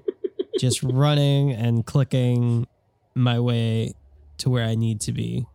Yeah, not much infiltration as far as Definitely sneaky infiltration infiltration. just No knocking down doors, stealth. fucking shit up. Yeah, more like, I guess, the Pain style of infiltration. Sure. nice. Yeah, exactly. There A you go. battering Just get in ram there. to the door was Right. my approach. And Tori, how about you? So you ready to get to the weapons lab? You feel good? Yeah, I just want to say that Splitter, Dun, if Splitter is the camo you should be using for this, it's one of the best they have, and I'm So excited good. at this point to don it. Mm-hmm. Yeah, and you just got it, like in the not the previous screen, but you get it like right Recently. at the mountaintop. So Yeah. it's like a immediate reward for taking just a quick little right to Mhm. grab something before you go, which is the best. Right. My recollection of the Splitter camo is that it was when I played this game, I remember thinking like, oh man, imagine if like you played Metal Gear Solid 2, but you Oh, had the yeah. camo system. Oh Yes. yeah. Imagine like all the different types of camo you would have and like Right. the Oh, that'd be costumes amazing. and the disguises. And I was like thinking of like, holy shit, like Metal Gear Solid 2 would be really fun with a camo system in it. Oh, You almost absolutely. get it by collecting the BDUs, right? And if Yeah. I don't know if it was Kojima needing to realize a bit further, if it was the restraints of the PlayStation 2. But you can see how he's kind of dipping his toes into it a bit there, and we just get to see it full-fleshed in Metal Gear Solid 3. Mm-hmm. You're right, though. Splitter would have been perfect for probably the Verrazano Bridge, Yeah. I'm Yeah. imagining. Well, the camo Big Shell system is like, has a good of them, yeah. I'm always surprised by how sophisticated it is for a game that's this old, because Right. Yeah. it really does make a huge difference, like 5%, in your camo index and how you move while you're wearing the camo. If you're looking at the screen, you actually do blend in with the environment. It's Right. crazy. So it's not just like yeah. a number or an integer in a program. It's also a visual thing that was like thought out and fleshed out really well. Right. Definitely. Oh, you know what? I guess now that you mentioned that, Metal Gear Solid 2 was on PS2 as well. Mhm. So it wasn't a matter of what the PS2 could do. It was just we're in a different setting. Well, I mean, It was- Warren, right. you know dates and facts. Warren's a just the facts man, I am a Just the Facts man. Yes. but I believe that MGS3 came out like pretty near the end of the life cycle of the PS2. Pretty much, yeah. It feels Pretty like close. it, yeah. Yeah, within maybe a year or two, as far as like launch for PS3. I guess Correct. comparatively, we would say it's like the Ghost of Tsushima of the PS4. Oh, Yeah. okay. Pretty close. The- Probably maybe a little sooner Probably the than when the last. PS3 came out. Yeah, But one of the but, last big exclusive titles for that generation. Sure. And it was probably, I believe it was 3 years difference between Metal Gear Solid 2 and Metal Gear Solid 3. Yep. So some So- time to really think about and culminate and produce an effective camo system from the BDUs to, oh shit, we can do that with more than just one set of uniforms. Right. And also, like, it's one thing to be like, look at all this cool new hardware we can use, Mm-hmm. right? Versus, okay, now how can we extrapolate every inch of gameplay out of this hardware because we know how to effectively use it across, it's been, we have so much time of research of how to use it. And you can tell that they did that too, because the way the camera works, because there's no more Soliton radar, and they wanted to make the AI stronger. So if guards can see you from off screen, that's pretty fucking frustrating for a player. So they had to not only implement like a camo system, but also pay attention to the camera so that you could zoom out in the original release so that you could see what the hell was going on. So you could see why you got seen. Solved. So you could see Why they Solved. synced you. so it's very interesting how they did that, and that's why so quickly they brought out Subsistence and fixed the camera. So they even Right. learned from their own design. They were like, okay, this game can be so much better if we just realized what we were making the game. You know what I mean? Like, so Yes. it's very interesting with that. Beautiful. And it's definitely the best way to play it. Like the OG one it can be very frustrating if you don't know the game very well. So right. I totally agree with this. And Grozograd's a perfect example. There's so many places where you have no freaking clue of what the hell's going on. If you could only not control your camera, it'd be a fucking nightmare. I had to go into first person a lot for this. One thing I want to say is that entering the weapons lab, I always get confused because I had one location in mind, and that is Groznygrad Northwest. Right. And that's because that's where you're supposed to run after you're breaking out of jail. Yep. So I Pretty always accidentally go there first, realize I done fucked up, and then have to figure out where the fuck I'm supposed to go from there.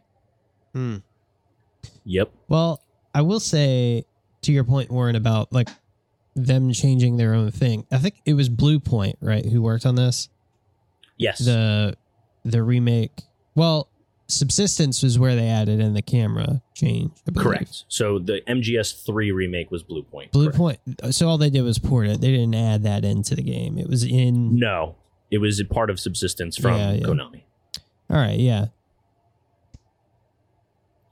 But really, Koji Pro. Yeah. Really. All right. Koji I'll, Pro. I'll, Konami didn't I'll give a allow Kojima to take credit for this good thing in the game. Yeah.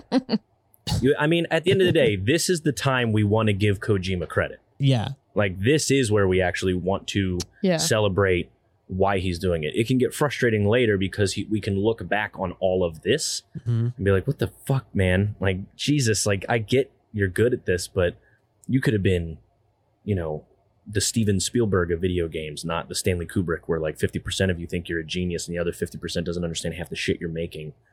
You know, where Spielberg just makes almost all good stuff and then also has some showstoppers.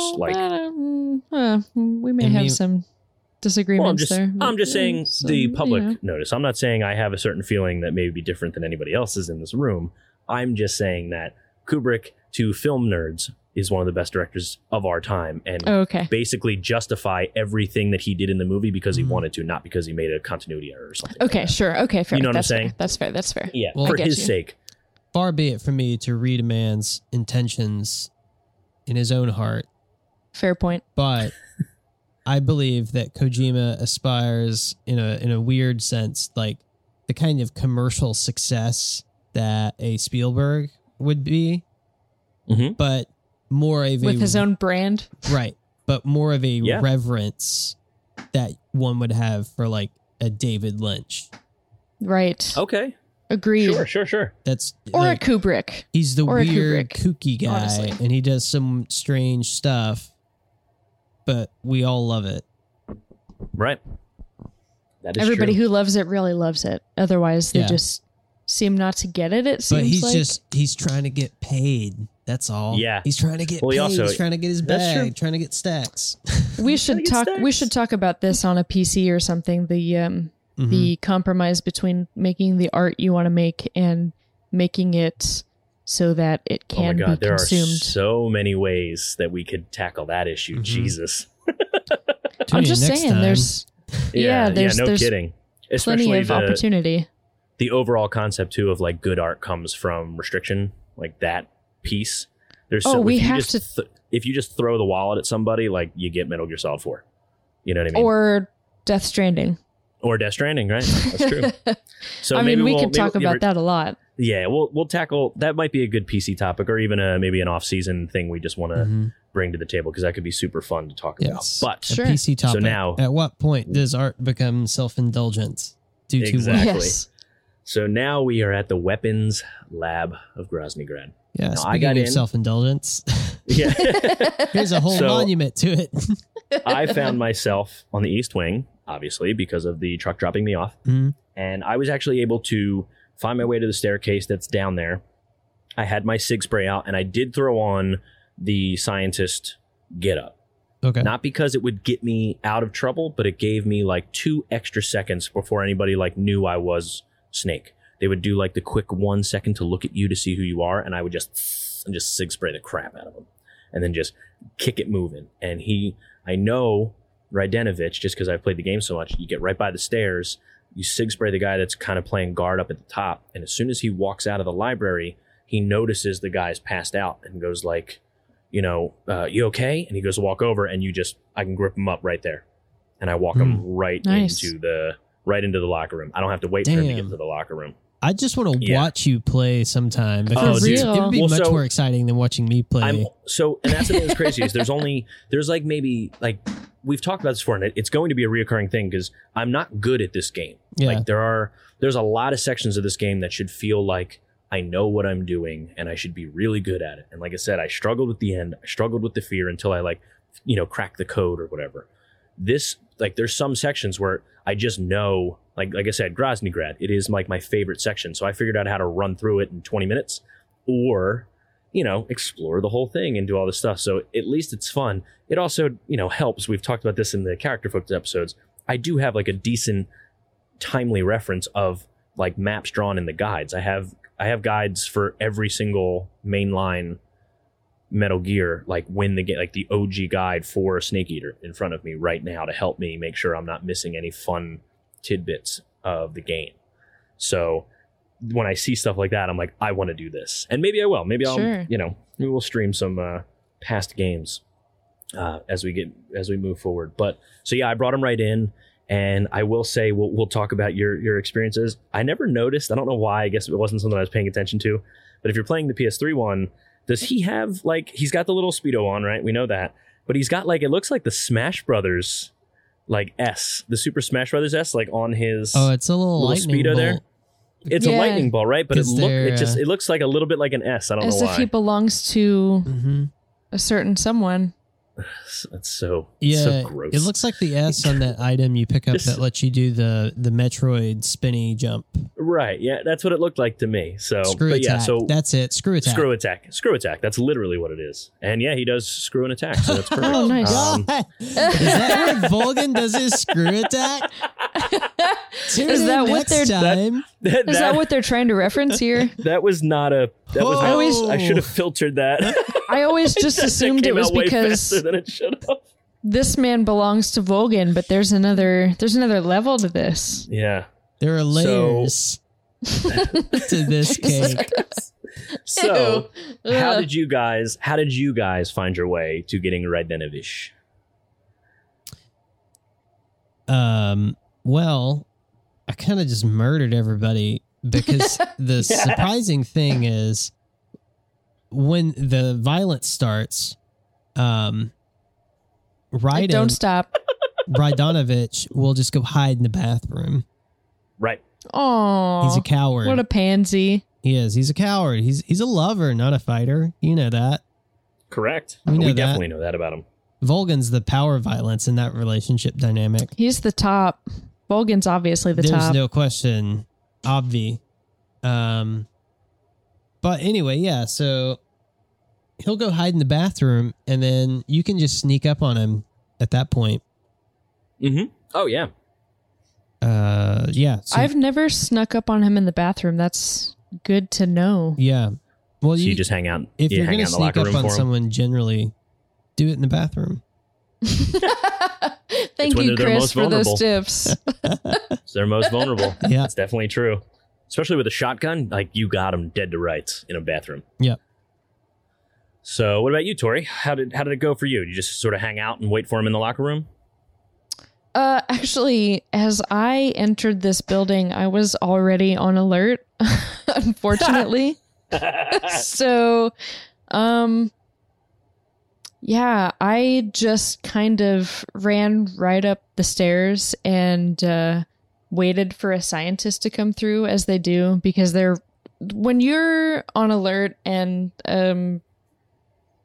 the alarm has been signaled, I guess. Mm-hmm. Scientists are running all over the fucking place. Like they Yeah. don't know what's going on. So they run through any door that they're by. And if you stand at the right one, you can get to the lockers. So Nice. I just waited for them to open the door and conveniently placed myself in the locker It's so that funny would how hide they me. just let you in. Like even Chris did that. He like knocked on the door at the lab. Yeah. They just walked out and he just shot the guy. Like, it's so good. Yeah, It's so like, you God, just that's if you so can just funny. let yourself in there. I just hid in a locker until the caution expired and then Sure. waited for Rykov to come. If you wait long enough, Rykov will just come on in and you can kind of walk around to the opposite side of the lockers that he's on and sneak up on him. So Nice. I mean I think that's arguably how it's probably designed, is like find your way in and just wait for him. Like I mhm. guess again, bathroom or locker room is like where everybody has to go eventually, right? Right. Like either you're leaving or you have to go. Those are the two things you like can't avoid when you're Mhm. working. So we knock him out. We see his screw attack symbol, and we throw him in a locker, and we don our mask, we don our outfit, which we just got. And I gotta say, I laughed really hard because it looks really funny when you are running in the Rajdanovich outfit, because you're running like Snake and you're not, Yeah. nobody cares. You're not acting like you're in proper uniform. Mm-hmm. Even when you're walking, he walks with yeah. a hunch. Well, It's so fun. Yeah, he has like that like weird sneaking strut. Yeah. I almost That he has to expected do. him to, like, when I was doing a roll, to do a flip instead to control more like Raiden did. Sure. I almost thought that too. That's actually a good call. Yeah. I'm surprised it didn't. It's like putting a Raiden skin on Snake, Right. basically. Right. And I gotta say too, I didn't need to do it, but anytime the opportunity arises, I suck at saluting the guards when you're supposed to like hide from them and like just do a salute. I suck at doing it timely. Like when they do the salute, I'm supposed to do it like right after, and they either do it before or I accidentally hit them with my arm or something. It never goes well at all. So Awesome. I do my best to just run and flip my way to the door almost as fast as possible. What happens if you get spotted? Is there like a shootout or? I would think they just say that something's up with you. I don't think you can actually get caught in that section as long as you're in that area. Eva makes it a point to say you can so much as punch a guard, and Snake's like, what? She's like, yeah, I guess that's just the kind of guy he is. And basically because, one, he's known for that, which you'll learn about in the Baddies episode, and two, no one's gonna fucking step to the guy that's Volgan's, B. Like, that's his Volgan's bottom. That's what he is. So like, if you do anything to get in his way, did you just censor the word bitch? No. Volgan's bitch. I was just trying to give it more than, you choose your own adventure at that point by calling him a bitch. He's sorry, Rykov is Volgan's bitch. Yeah, bottom and also bitch. to learn that he was supposed to be going to his chambers anyway. Like, we learned that in the cutscene we're getting to. I heard somewhere that bottom bitch is a term of respect. Yes, according to South Park and Butters. If you're Butters' bottom bitch, you are his. Like, you're in a really good spot if you're someone's bottom bitch. So congrats to Rykov. That's Rykov, man. Appreciate it, bud. And so we use that. We get in, we infiltrate the area we're trying to get to as far as the northeast and through the weapons lab. And we overhear Sokolov having a conversation with someone, and we recognize the voice. So we learn that it's Tatiana, Eva, and she's getting the plans for the Shagohod from him, and he has the understanding that she works for Khrushchev, which is just a third layer of what's going on. And now we're learning, like, so Tatiana wasn't Sokolov's woman, right? It was the other way around. So there's like another added layer, and like, how is Eva like surviving by like she's like crossing everyone? She's just really good at lying, man. She has at first she has Volgan and Ocelot at least thinking that she's Sokolov's woman, right? And then not Ocelot, Volgan is like, all right, well, you can entertain me for a while. So then she's in with Volgan, right? But she's still able to keep Snake on the hook enough to advance him so that she can further position herself advantageously, because you need Snake to be able to take down these guys for her to have a chance at ending this whole thing with Volgan, right? So she's relying on him to take out these guys. He's relying on her to even get to these guys. Yeah. Well, it's that's really true. impressive. Yeah, you're absolutely right. And that's that's exactly, it's so impressive. And again, I love that they use it to their advantage, right? So he brings up Major Zero again, that they're talking about how things are going. You learn all about how he gets involved. So now Snake is finally caught up, like, oh, okay, now we get Eva is Tatiana, yada, yada, So now we're in the same boat, because he's like hiding behind the boxes or whatever, and he can like see that it's her when he's hiding. But he still doesn't quite register that, because when he goes in to talk to Sokolov, you're right. It's coming up that this is right. It's not there yet. You're absolutely right. Damn. He's pretty thick through this part, honestly, which may be more of I don't know, a celebration of how great Eva is. Yeah, she's a great spy, man. She really is.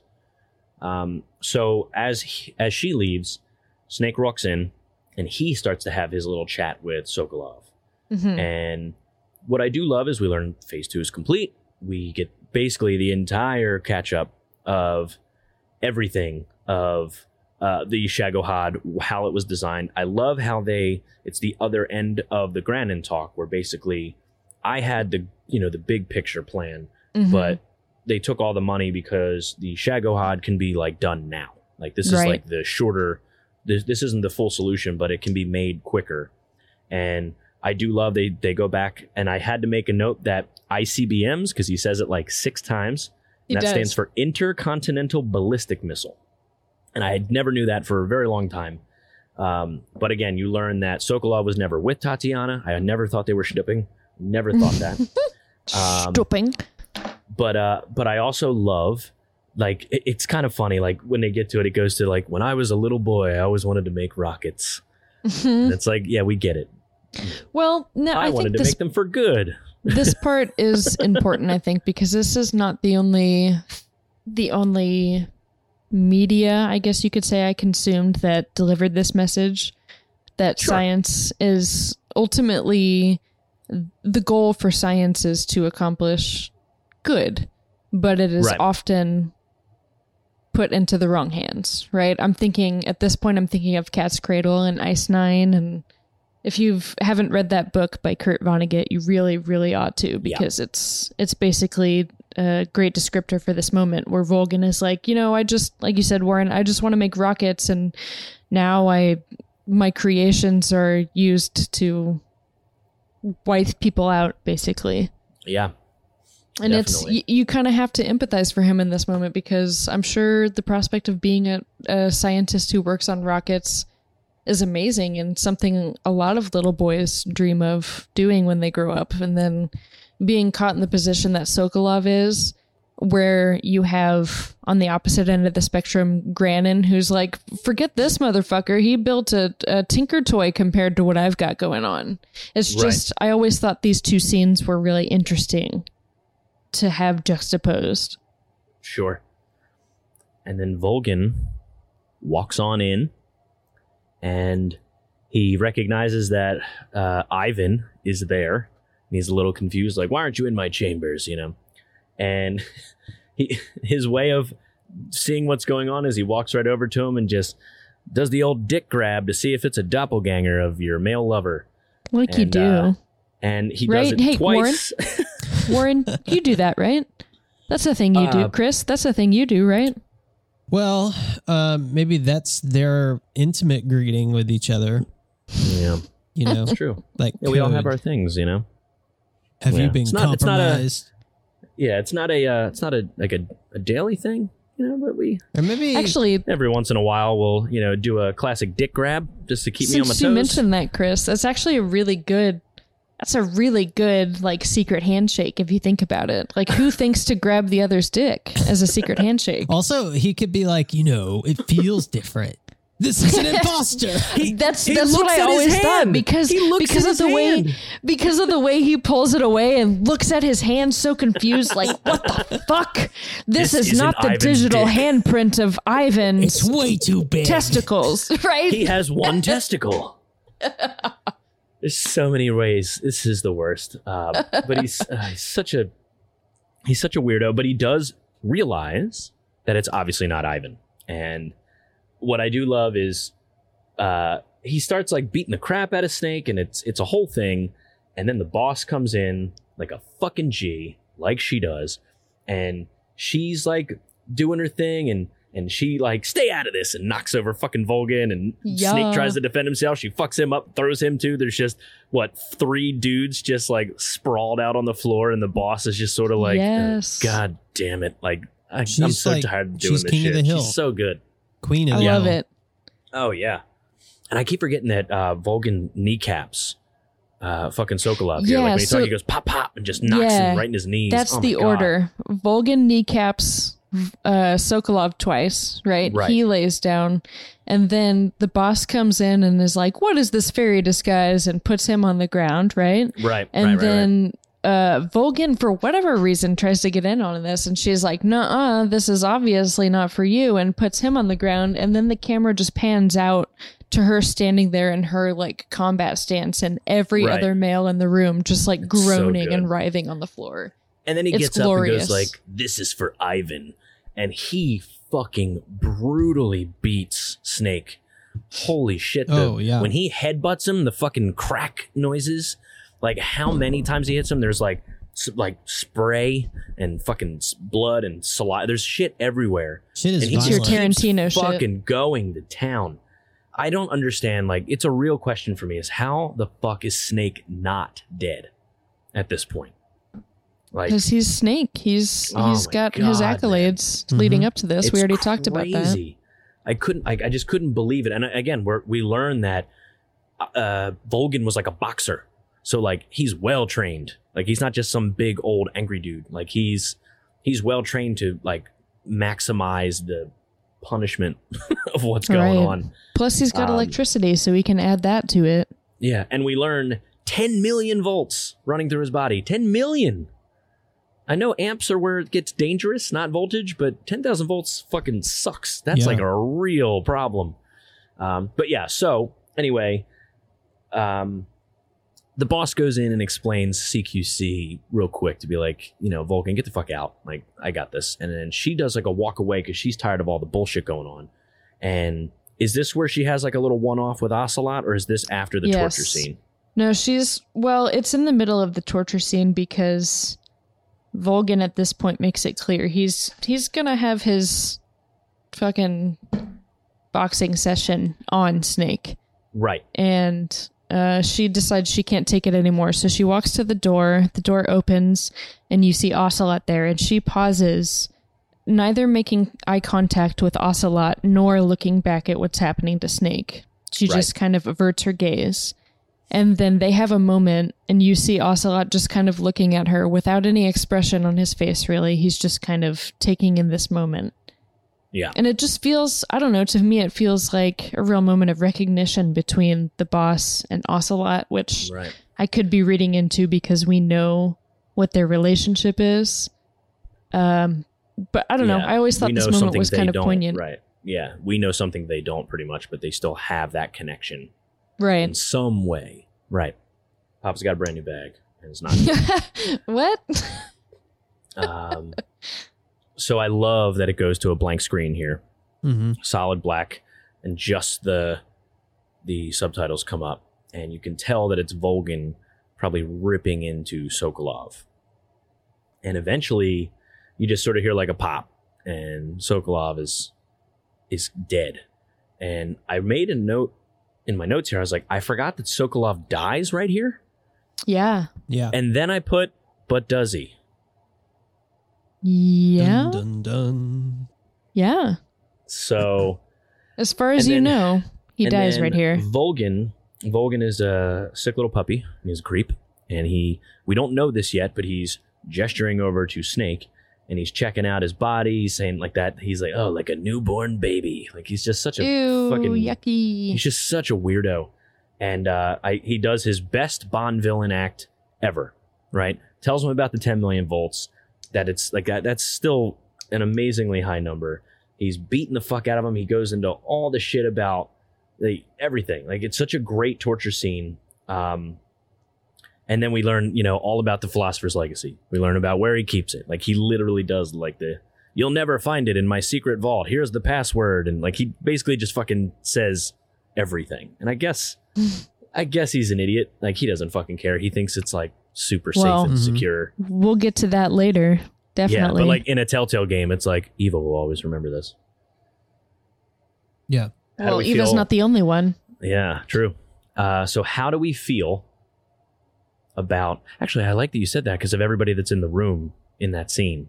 Mm-hmm. That's interesting. Everybody else in the room but Vulcan, all for different motives, want that legacy. Mm-hmm. Wow, that's fucking crazy. Yeah. And everybody's on a different side, too. Right. Yep. Right. Holy shit. Well, I guess that was really cool. Except for... Well, don't say it. That's arguable. You, for the time being, they may be on the same side, but the end goal is not the same. So this scene is fucking cool, man. He finds the transmitter in him, and the boss like owns it and is basically like, I put it in there because I wanted the Cobras to have the drop on him. And he's like, well, how did he get rid of them then? Like, it's like a whole thing. And I love the tension in this scene. And if you guys will bear with me. Cut out his eyes. I don't like those blue eyes of his. There's nothing more important to a soldier than his eyes. You made him a soldier, and now you will unmake him. Yes, it'll make for a touching display. He's all yours. Do it! She gives a gesture to Eva, and Eva's like, don't do it. Don't do it.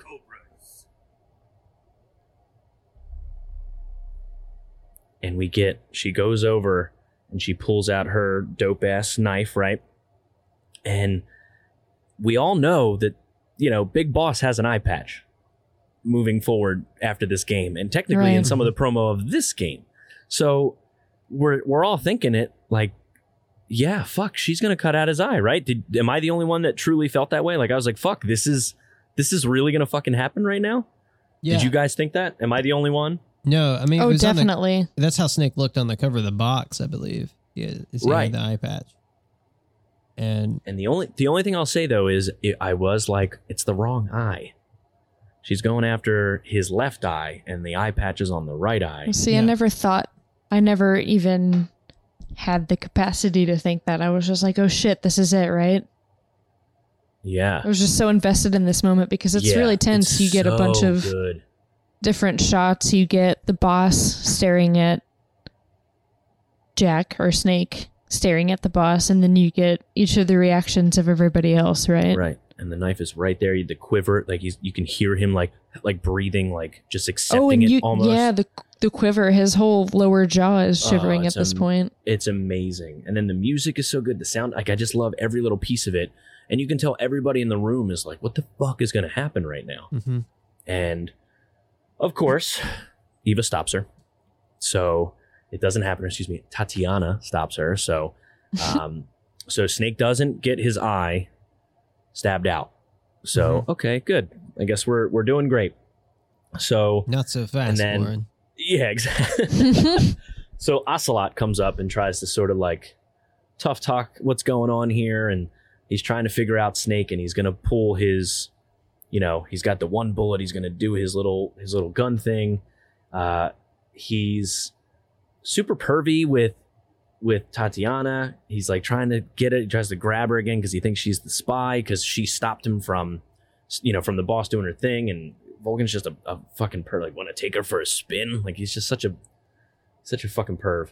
But then in the struggle, Ocelot is doing his thing to, I guess, sort of maybe get some information or best Snake, like whatever he's trying to get out of it. And he fires off a random shot while Snake is trying to break out with Eva, and Ocelot fires a shot, and it goes right through the side of Snake's face, thus rendering his right eye useless. And fuck, like, this scene is so good. So now everything is done, right? Boss goes up, leans in, and I think I'm gonna let Tori take this one, but I love this like little moment that they have. And what does the boss say to Snake? Oh man, this part is really chilling because you have the chance to hold down R1 at this point, right? Mm-hmm. And see the sorrow in the background, giving you I'm pretty sure at this point that's the radio frequency, 144.75. I think it's 7.5, yeah. Right? And while you're trying to pay attention to that, you've also got the boss staring at you, and it's silent. And she just looks you hard in the eyes and holds it there for a second and just says, "Run!" Like, really intensely. You know what I mean? Like, it's so good. It's mom saying, "You better get the fuck out of here if you want to live." You know what I mean? And it's just, every time I've played that recently, it gives me a little bit of the goosebumps. It's just so serious. And like, at that point too, pretty sure she takes the single action army and she shoots you in the thigh with it. Before or after she says that? I think it's before. She shoots you in the thigh with it, and then she stares at you cold in the eye and says, "Run." And that's so how you good. leave this cutscene, basically, right? Yeah, because, well, so then Eva leans in and kind of says, like, "I've prepared an escape for you in the sewers of Grozny Grad. Meet me here. I'll take care of it." You know what I mean? Like, so Right. obviously she's involved. But yeah, it's just very interesting how just like that entire dynamic, like this scene just has so many crucial characters to, I guess, the overarching story of this game, not just this moment that we learn later with everybody involved in this. So you have Tatiana, you have the boss, you have Ocelot and Snake in the room, because Volgan's like, "That was refreshing," or something, like when Yeah, and he just he gets fucks shot off. and he's like, because the boss is like, "You satisfied now?" You know what I mean? Like, get the fuck out of Dodge. It's just very, it's just such a weird fucking moment, but such a great scene, and I do love it. Agreed, because up to this point, you don't know. You think Boss is totally defected. She's not on your side. She's never going to have a moment of understanding with you again because of the way that you've encountered her up to this point. And then suddenly she's telling you to run, and she's handing you the single action army she just shot you with. Right. Mm-hmm. So this is a major turning point. Oh yeah, and you're starting to learn like what the fuck, like what is actually going on between you and her motivations and what's happening here, because clearly she's helping you now. Yeah. Right. Like clearly she doesn't want Volgan to have his way with you like he would anyone else in Exactly. this circumstance. So now we are still captured. Obviously, Eva can't cut us up and get us out of there. So we wake up in a jail cell. Mm-hmm. And we have a rather talkative and friendly guard sitting there. And Here's Johnny. Yeah. So we had talked about this before. I have done the Johnny scene before, but I did not do it during this playthrough. Mm-hmm. So if you guys want to go into it a little bit, Sure. just kind of talk about the Johnny scene and a little bit of what's going on. Basically, I was stabbing rats and eating and doing my best. So yeah, feel free. Catch me up, because I did not get to do the Johnny scene. Chris, Well- since you saw it most recently. Yeah, so the Johnny scene is basically if you throw the food back that he gives you, the guard, into the hallway through the door 3 times, then he will come over and be like, oh, well, I guess you're not such a bad guy after all. And then he starts talking to you, is telling you like, oh, well, I don't even understand why we have to have this war or this Cold Wars. We used to be allies, you know, Right. I guess referring to World War II. And then he's like, you know, I even came from America, and he has like a kid and a wife back home, he said. Mm-hmm. And then he Um, shows you their picture. Yep. So, and that's like Johnny 2.0. And he says that all the firstborn sons in his family are named Johnny Mm-hmm. for like That's so generation cute. after generation. And you Um, know from Metal Gear Solid 1 and 2 that he carries on that tradition. Yeah, absolutely. And on that picture too, Chris, you get another moment to trigger the R1 Mhm. perspective. Yeah, so you see that codec number 144.75, and I called it and it said no response. Interesting. Yeah. When did you call it? Immediately after that cutscene. Huh. Yeah. I guess I can understand why, because if he's still strutting around and patrolling around the cell, it would not be an opportune time to call that frequency. You still have to wait for him to make an exit before you can feel really comfortable in calling that frequency. Mm. Because what you're waiting for is something that, in my experience, was actually triggered before you feed him the 3 times. And I knew this going in because I wanted to trigger it. But if you're just really not understanding how to get out there, out of the jail cell, and you hadn't seen the Sorrow's little message for you in the previous cutscenes, this is another chance for you to understand a way to get out. So if you feed your food that Johnny is making available to you to him, if you throw it back out there to him 3 times, then he'll show you the picture of his family with that frequency.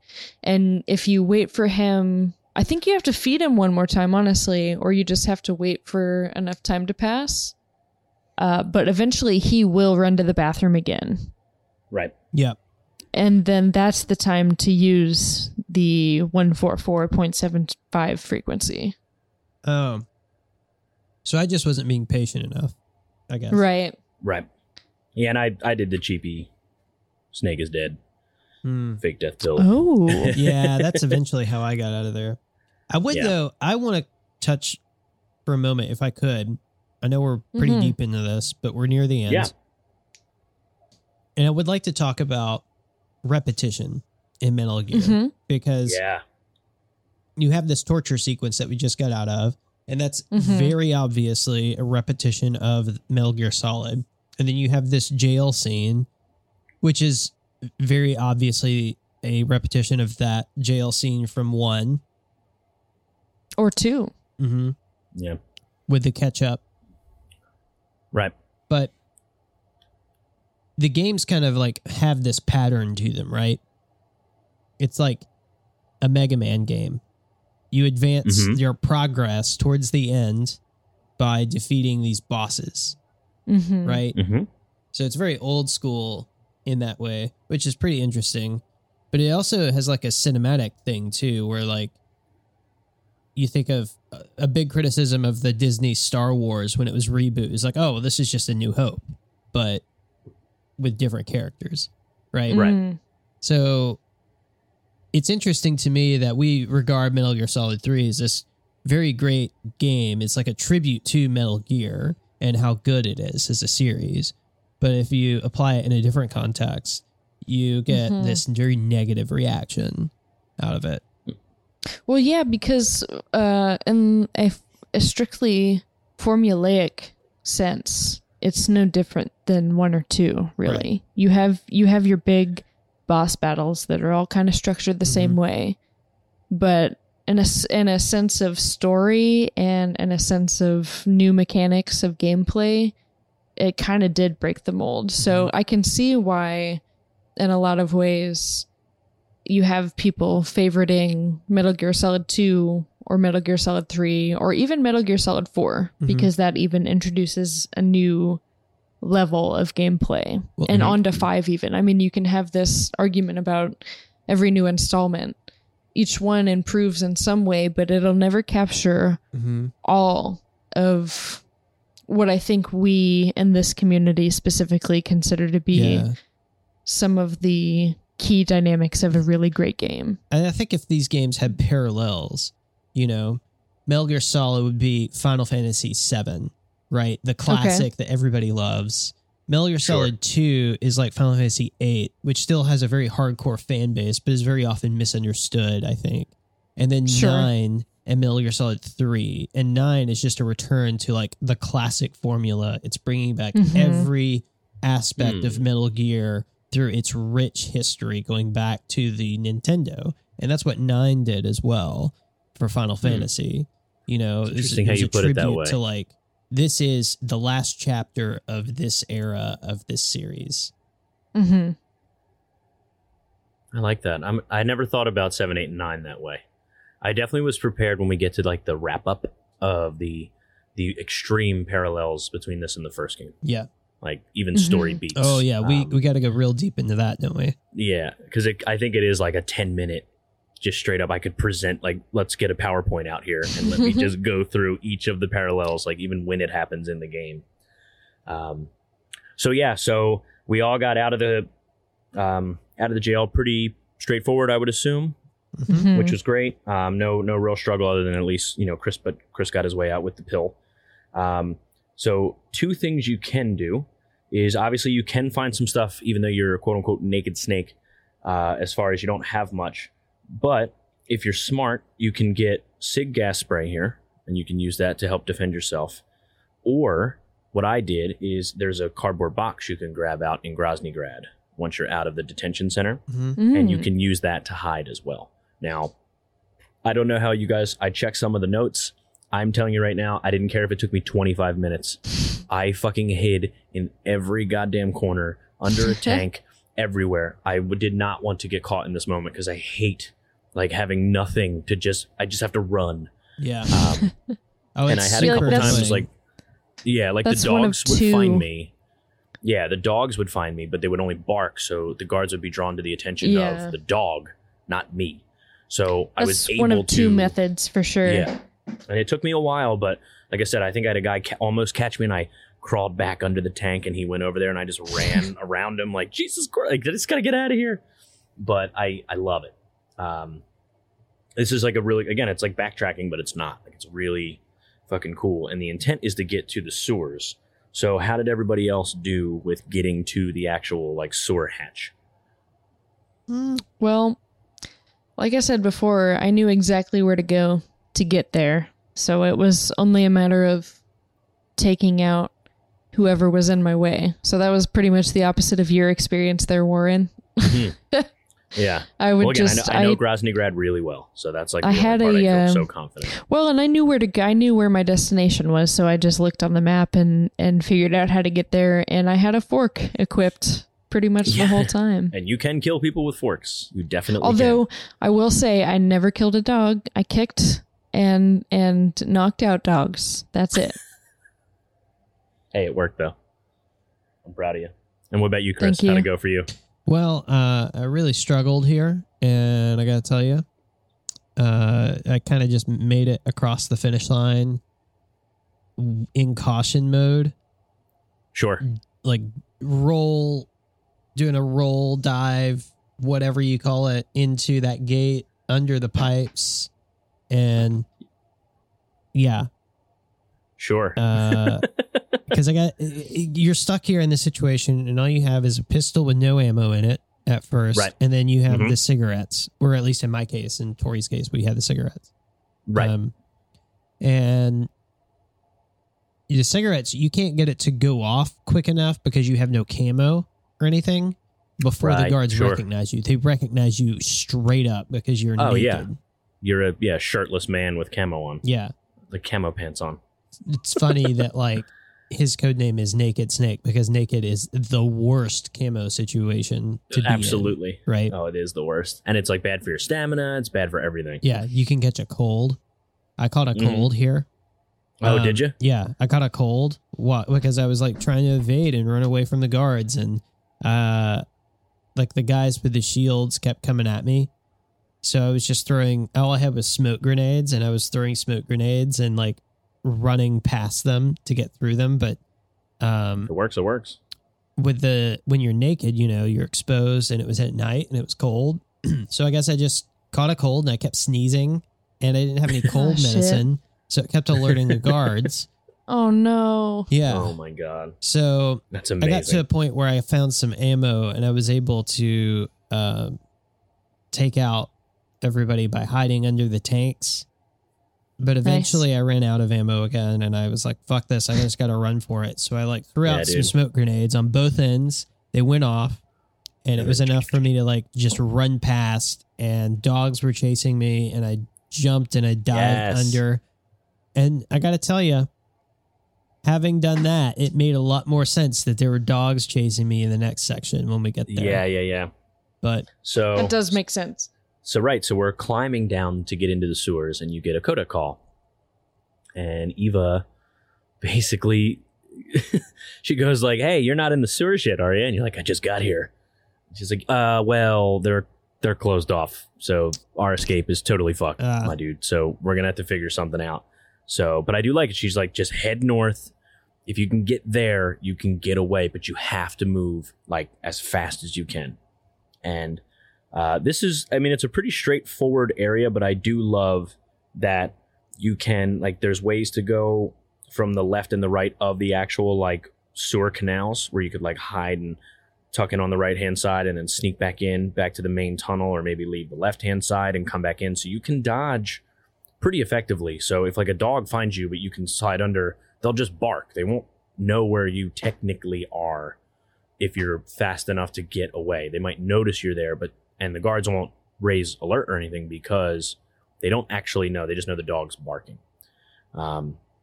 Did anybody else like have any like real struggles with this? It can be very annoying because it is incredibly linear, and you can't just walk straight up the tunnel. Like, you have to go left or right to eventually get there. But you can use multiple, like, each path almost, I think, works on both sides, except the last one you have to go through the right-hand side where the guards are. But did anybody struggle with getting to the end of this tunnel or anything? No. Nope. Good. It's pretty straightforward, really. Smoke grenades are good for the dogs. Sure. That's a good point. I never even made it that far. That's a good tip. Yeah. I just kind of kicked my way through them. Sorry, PETA. I do have a question about this cutscene after we get through that, though. Yeah, let's do it. Let's talk about. So we are running to the end of the tunnel, and we're seeing dogs chasing us. We're seeing guards are coming up, and everybody walks up, and basically it's the fugitive. And Ocelot walks up and is calling you out, having a conversation with you about everything that's going on here. And talk it out, Chris, because I think we're gonna have similar questions here. Well, in my opinion, Kojima took a scene from Mission Impossible and hit copy, and then went over to the video game and hit paste. Right here. What Mission Impossible, the TV show? I think the movie, right? There's a sewer scene. Am I dreaming? I'm this? sure there is. I know there's a sewer scene a ventilation scene in The Fifth Element, but that's just wishful thinking on my part. I mean, there's an awesome CIA scene where he's breaking in through the vents. I'm trying to think if there is one in Mission Impossible. The only one that comes to mind to me is The Fugitive. When it's Harrison Ford at the end and he's saying, I didn't kill my wife. And Tommy Lee Jones is like, I don't care. Like, I'm just trying to get you. And he goes, oh my God, he Peter Pan right off. Like, I remember that scene. I don't know if I can think of a Mission Impossible one. I'm not like an expert of those movies, but I know them well enough. I don't know if I can think of one, especially before 2004, because there was only 2 of them at that point. The third one didn't come out till I think 05 or 06, maybe 07. Yeah, I distinctly remember.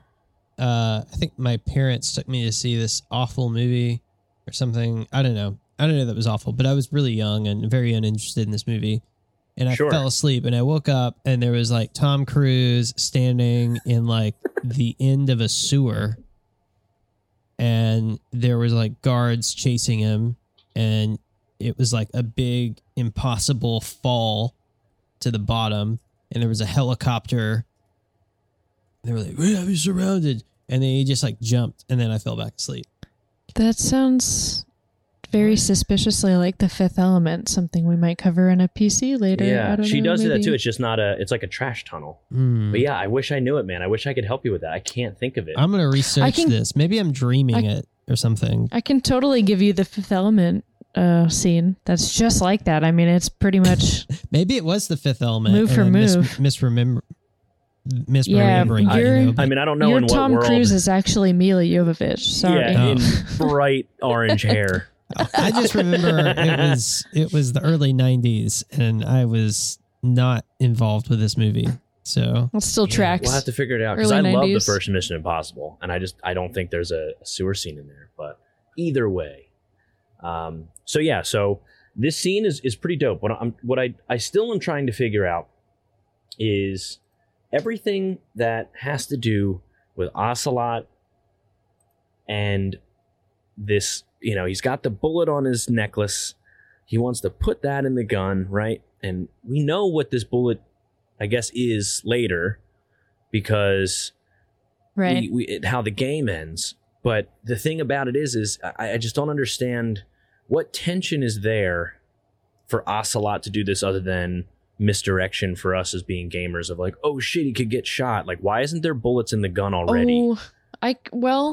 You know what I mean? I have an answer to this, and maybe it's not acceptable by all, but I actually applauded this scene because I love Ocelot's commitment to besting Snake here. At this point, to my count, he's been bested by Snake twice, and his ego is bruised.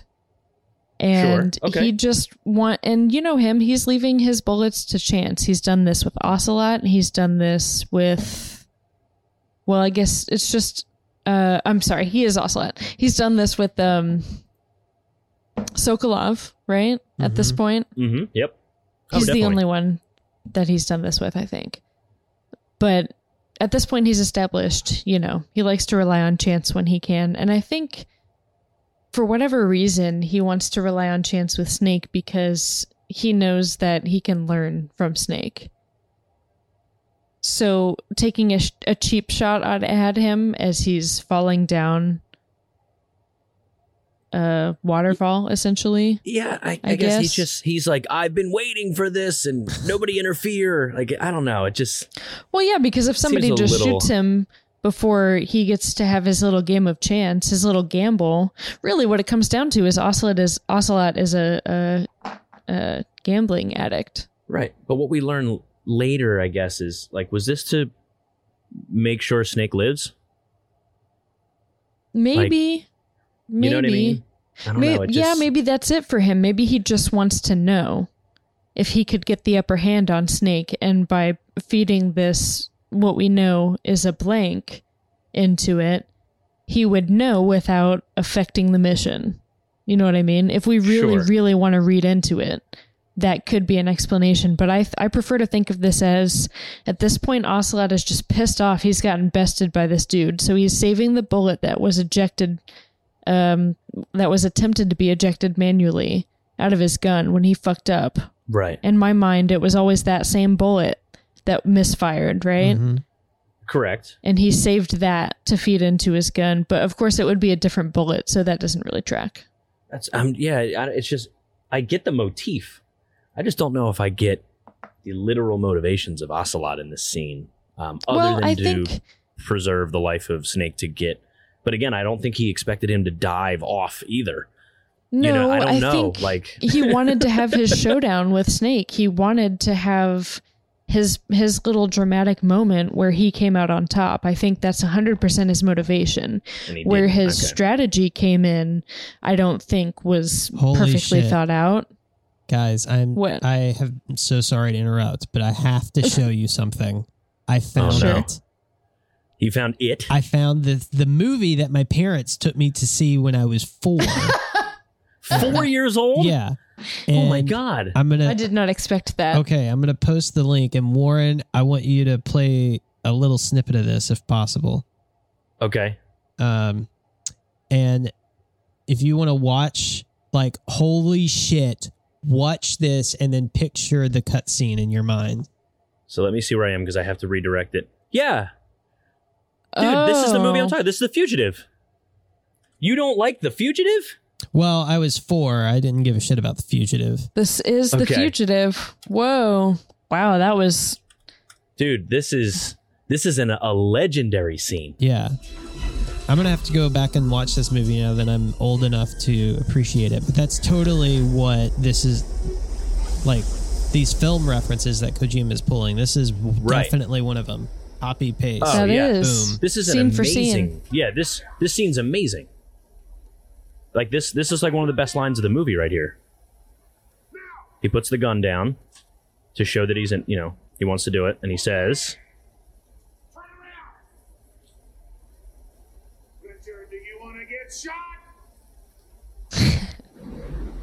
They show the dam. They show him juking off the dam.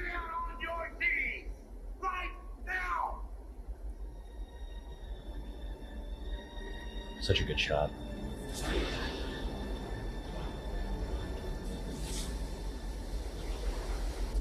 It's so goofy there at the end. Yeah. But we are looking at this 90s. Wrong. We're trying to assess it as a moment of Kojima really liked this so much so that he put it in his game. It's not Kojima writing a moment that's supposed to be fitting for the game. It's Kojima delivering fan service to this movie. Mm-hmm. Sure. But also it really works in that context, I think. Oh, it really does. And that's a great, dude, just for your sake, Chris, if we even need to like assign it to a PC or something, like that's The Fugitive is a great movie. It's really good. And that's definitely the scene I was talking about. So I'm glad at least we're on the right page because I'm like, hold on a minute. Like there's like one legendary standing at the end of a tunnel scene with a gun. You know what I mean? Like, so I'm glad. And of course, a 4-year-old would not care about the fact that Richard Kimball didn't kill his wife. It was the one-armed man. Is that famous line? It wasn't me. It was the one-armed man. Is from that movie. Mm-hmm. So Ocelot's motives are a little odd, but we will get to that when we get to like later story moments. And it does make sense that he does want to like best him in a sense, but he still doesn't get the satisfaction because Snake just Peter Pans right off. Yeah. So he doesn't even get a chance. And he does fire a couple shots and realizes that the next shot would have been the bullet. So he didn't get to fire the shot that he wanted. We land in a river and we are under the water. We are, stuff's going on. We're sort of blacking out, I guess, and we wake up and the entire riverbed is in flames. So very desolate, very dreary. It looks a lot like the riverbed you take to the warehouse. Right. Except all in flames. You're absolutely right. Right. So earlier in a previous episode, we were talking about using the crock cap. It almost feels exactly the same. We're trudging through. We're at almost waist deep water, and it begins to rain. And we get to meet who, as we keep talking about this, is like slowly becoming like my favorite character of the Cobras. Mm-hmm. We meet Sure. the Sorrow. And if you guys will let me indulge, you got it. I love his intro.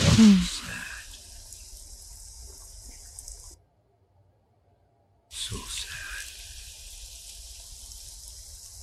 A host of sorrows.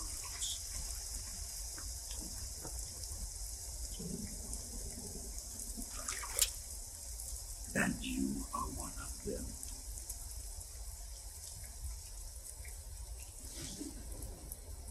I am the sorrow.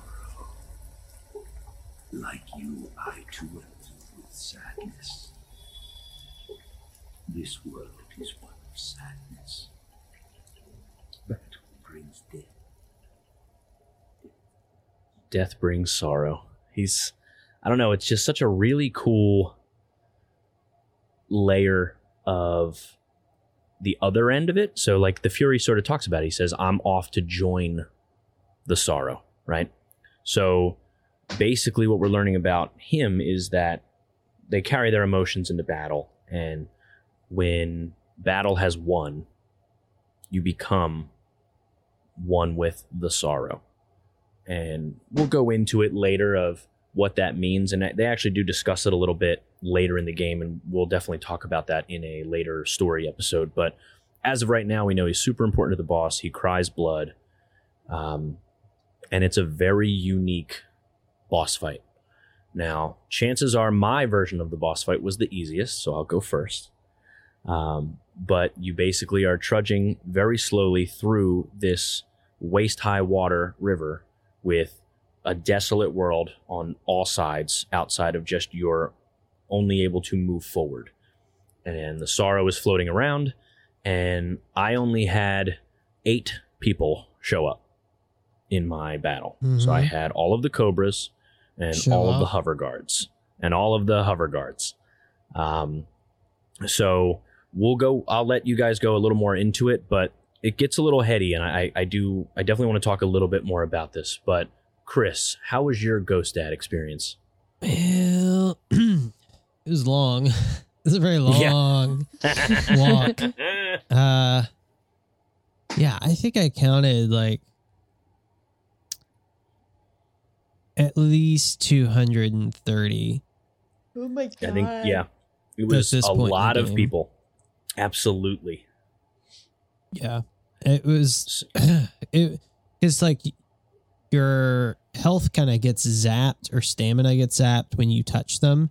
So it's a game of like trying to avoid the guards, but it's very difficult to do that. But at the same time, you don't really have to if you know what's coming. Yeah. Unless you have a desire for a particular item. So, Tori, okay, fair. Walk me through a little bit about how this fight goes and how it went for you. So, like, what are the mechanics of this fight, and then also how to go for you? Sure. The mechanics of this fight are holding forward on the left joystick. Sometimes taking it a little to the left or a little to the right. If you want to have the full extent of the walk, you will walk to the left and right, avoiding A, all of the bodies you slaughtered along the way, and B, a little volt of, I don't know, petrification that the Sorrow sends your way. Mm-hmm. If you are not particularly concerned with getting to the end of it, and you know how to end this fight, you can just let those bodies you have reaped from this plane take their little soul's kiss from you, Mm-hmm. and you can let that little petrification get to you, and you can end this battle a little more quickly. Mm-hmm. That's right. Oh, what a sad. So the Cobras all show up because they have microbombs in them, which you'll hear about in the Baddies episode. So you cannot not kill them. Oh, mine showed up. Mine showed I up. only see the end. Interesting. I did I not don't get know that. why. I don't know why you see all of them, but I only see the end because That's so he's the weird. only one I I have can all never. 4 Cobras. That's so weird. Yeah, so I had all Yeah. 4 Cobras and then 4 soldiers is what I had in my playthrough. Maybe I need to try this again. And all the Cobras. I had a bunch of guards, a bunch of scientists too. Oh, I remember. Chris. I remember you like Chris. walking us through, like, we were almost at the end. There's scientists from Groznygrad now. Oh no. Oh man. But yeah, so this is a fascinating character. Like, I love Ghost Dad and everything about him. And the boss fight is very interesting. And it's that fresh way of the burden of sorrow, the land of the dead, right? And after my first playthrough, I'll mention it to you guys because the Sorrow also has like that like beam attack. He can like shoot something at you like from his like sort of chest area. And am I the Yeah, and he only one terrifies you. who thought about Donnie Darko during this? No, that's exactly what I thought about. But the added bonus is that once it reaches you, you get a little. Yeah, and the So, like, if you're the playing jump this at scare of night- his like sweet ass His face. artwork. Yeah. Yeah, it sure is fun. So like if you're opting to end this battle as soon as you can just let that hit you a bunch, but you have to deal with that noise every time. Yeah. And it's loud and it's effective. It is. Jesus. A little fun fact is if you save during this boss fight, it will label the area like it normally tells you where you saved. It'll label it as ? If you know, so legend has it, this is not technically confirmed, but they say that within the Sorrow's face is a distorted version of Kojima. At the time of making it. So I'd it's heard not that. necessarily confirmed just because there's no way to truly confirm it, but it was something, and we all know that he is always trying to find ways to sneak himself into his games. So I could see that. He really is a little Tarantino head, isn't he? Yeah, he's got a little narciness to him. So when it came to understanding how to survive the fight and how to get through this fight, did everybody truly understand like what the hell was going on in the moment? Not the first time I played this, certainly not, and even not the first time I came back to it from years. I forgot how to end this fight. Yeah. Same. Yeah. I understood what was happening technically when I came back to it from a break, but I couldn't remember how to end it exactly. I'm on the same page, especially the first time I played this. I think I played the boss fight like 2 or 3 times.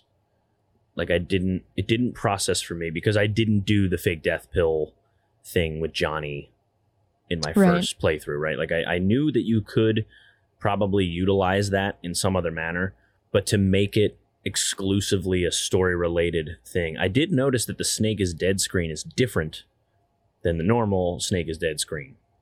So they do draw attention to it. Yeah, like very subtle, but enough for you to realize that maybe something's off because you normally don't get the bottom saying something. Like, you know what I mean? Something else. Yeah, the text sort of shows up. So that's another thing too. You said if you save here, there's a little something different, but also if you just call your support team, anybody from your support team should clue you into the fact that this is not something normal. Yeah, they're all doing your death snake, like they all think you're dead, which is kind of cool because you are in the land of sorrow. And I don't know, I really dug it, but I was confused. But I knew it was a Kojima game, so I knew there was something special here. But eventually I did learn, and if you get to the end, you literally get to the end of the river, and you can sort of, quote unquote, touch his body, the Sorrow's body. And when you do that, you still die like you normally would, You just use the fake death pill, or I guess the revival pill, to bring yourself back. Right. And because you can't trank him or anything, but if you get to the end, you are rewarded with the spirit camo. And we'll go into what that does in future episodes, but it sort of just shows up in your inventory, which is really cool. It's like he sticks it in your little pocket. Yeah, because he can, right? He's the Sorrow. He can do that shit. So is there anything else we want to tie in with this? Like, this is basically where we're going to end our gameplay. And much like the last time we recorded this, holy shit, this is a long one, guys. So you're welcome if you like longer ones. Sorry if you don't. But is there anything else we want to add before we finish up here as far as story bits? Actually, yeah, I do want to say a couple things.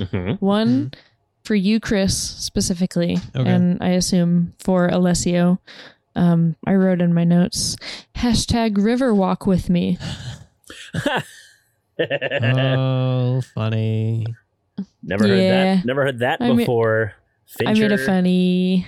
Anyway, there was something I had paid more attention to this playthrough than I had previously. Yeah. Which is a couple lines by the Sorrow while you're walking through this. Sure, yeah, please do.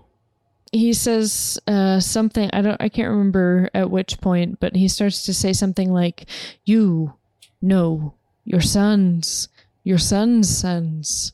You will all be killed by your own sons." And it's just that little itty bit of foreshadowing that we get from a prequel that's really satisfying at this kind of moment, you know?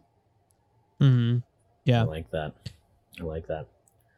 Yeah. All right, guys. Yeah, go ahead, Chris. I would just say violence begets violence, right? Yeah. So Indeed. Just because Snake thinks he's a breaker of this chain, he's really just a part of it.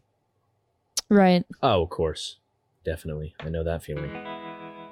So yeah, guys, that's going to wrap up another story-focused episode of Metal Gear Monday's Revengeance. Thank you so much for listening again. It was a long one. Somehow we still got it to be as long as last time. But wherever you guys listen, if you do have an opportunity to rate and review us, we absolutely appreciate it. It goes a long way with the algorithm. If you want to reach out to current or previous hosts, you can go to MetalGearMondays.com. You can get us at Facebook and Instagram at Metal Gear Mondays. You can go to Twitter at Metal Gear Monday. Please, if you guys have an opportunity, shout out our Patreon. These guys are awesome. For $1 a month, you can get into the Discord, which is a community that we are starting to build. We have a monthly game club now. We're able to celebrate each other's creations. We're doing Twitch. We're doing live streams all the time. Seems like daily there's at least one going on across the board with either one of our team members or literally some of the hosts here are streaming. So we'd absolutely appreciate it for just $1 a month. And there's some extra stuff. We do extra podcasts if you do any more. We do our show notes. There's a lot of opportunities out there for just more content. And we definitely talk about more than Metal Gear. We just know, we know our audience. So we're going to still give you guys the goods as we keep doing this. But there's a lot more to talk about out there outside of this as well. Because this has also had a lot of influences, as well as Metal Gear has influenced other game designers. But with that said, Chris, where can they find you on the internet? Y'all can find me on the Discord. You can also find me on Twitter and Instagram at Chris Hampton II. And Tori, what about you? You can find me on the Discord, Twitter, and Instagram at Young Neil. You can find me on Facebook if you want at. Everybody uses at for Facebook, right? Mm-hmm. Tori Cortez is how you'll find me. You won't find any posts or anything though, so have fun looking at a picture of my my lovely creation drawn by Sean in my cover photo, and a picture of Daniel Lazarski as my profile picture. Nice. That's about all you'll see. Yeah, you guys can find me at Warren Minix pretty much everywhere. If you're looking for gamer tags, I'm Untaggable Gamer. And I am part of a band, Spooky Forest. If you want to find us, we're at Spooky Forest Band. We do have an album out on Spotify. Dragons Used to Live Here. We appreciate a listen and some feedback. With that being said, y'all, I think we have wrapped up another episode. And I think it's time to let her rip, Jack.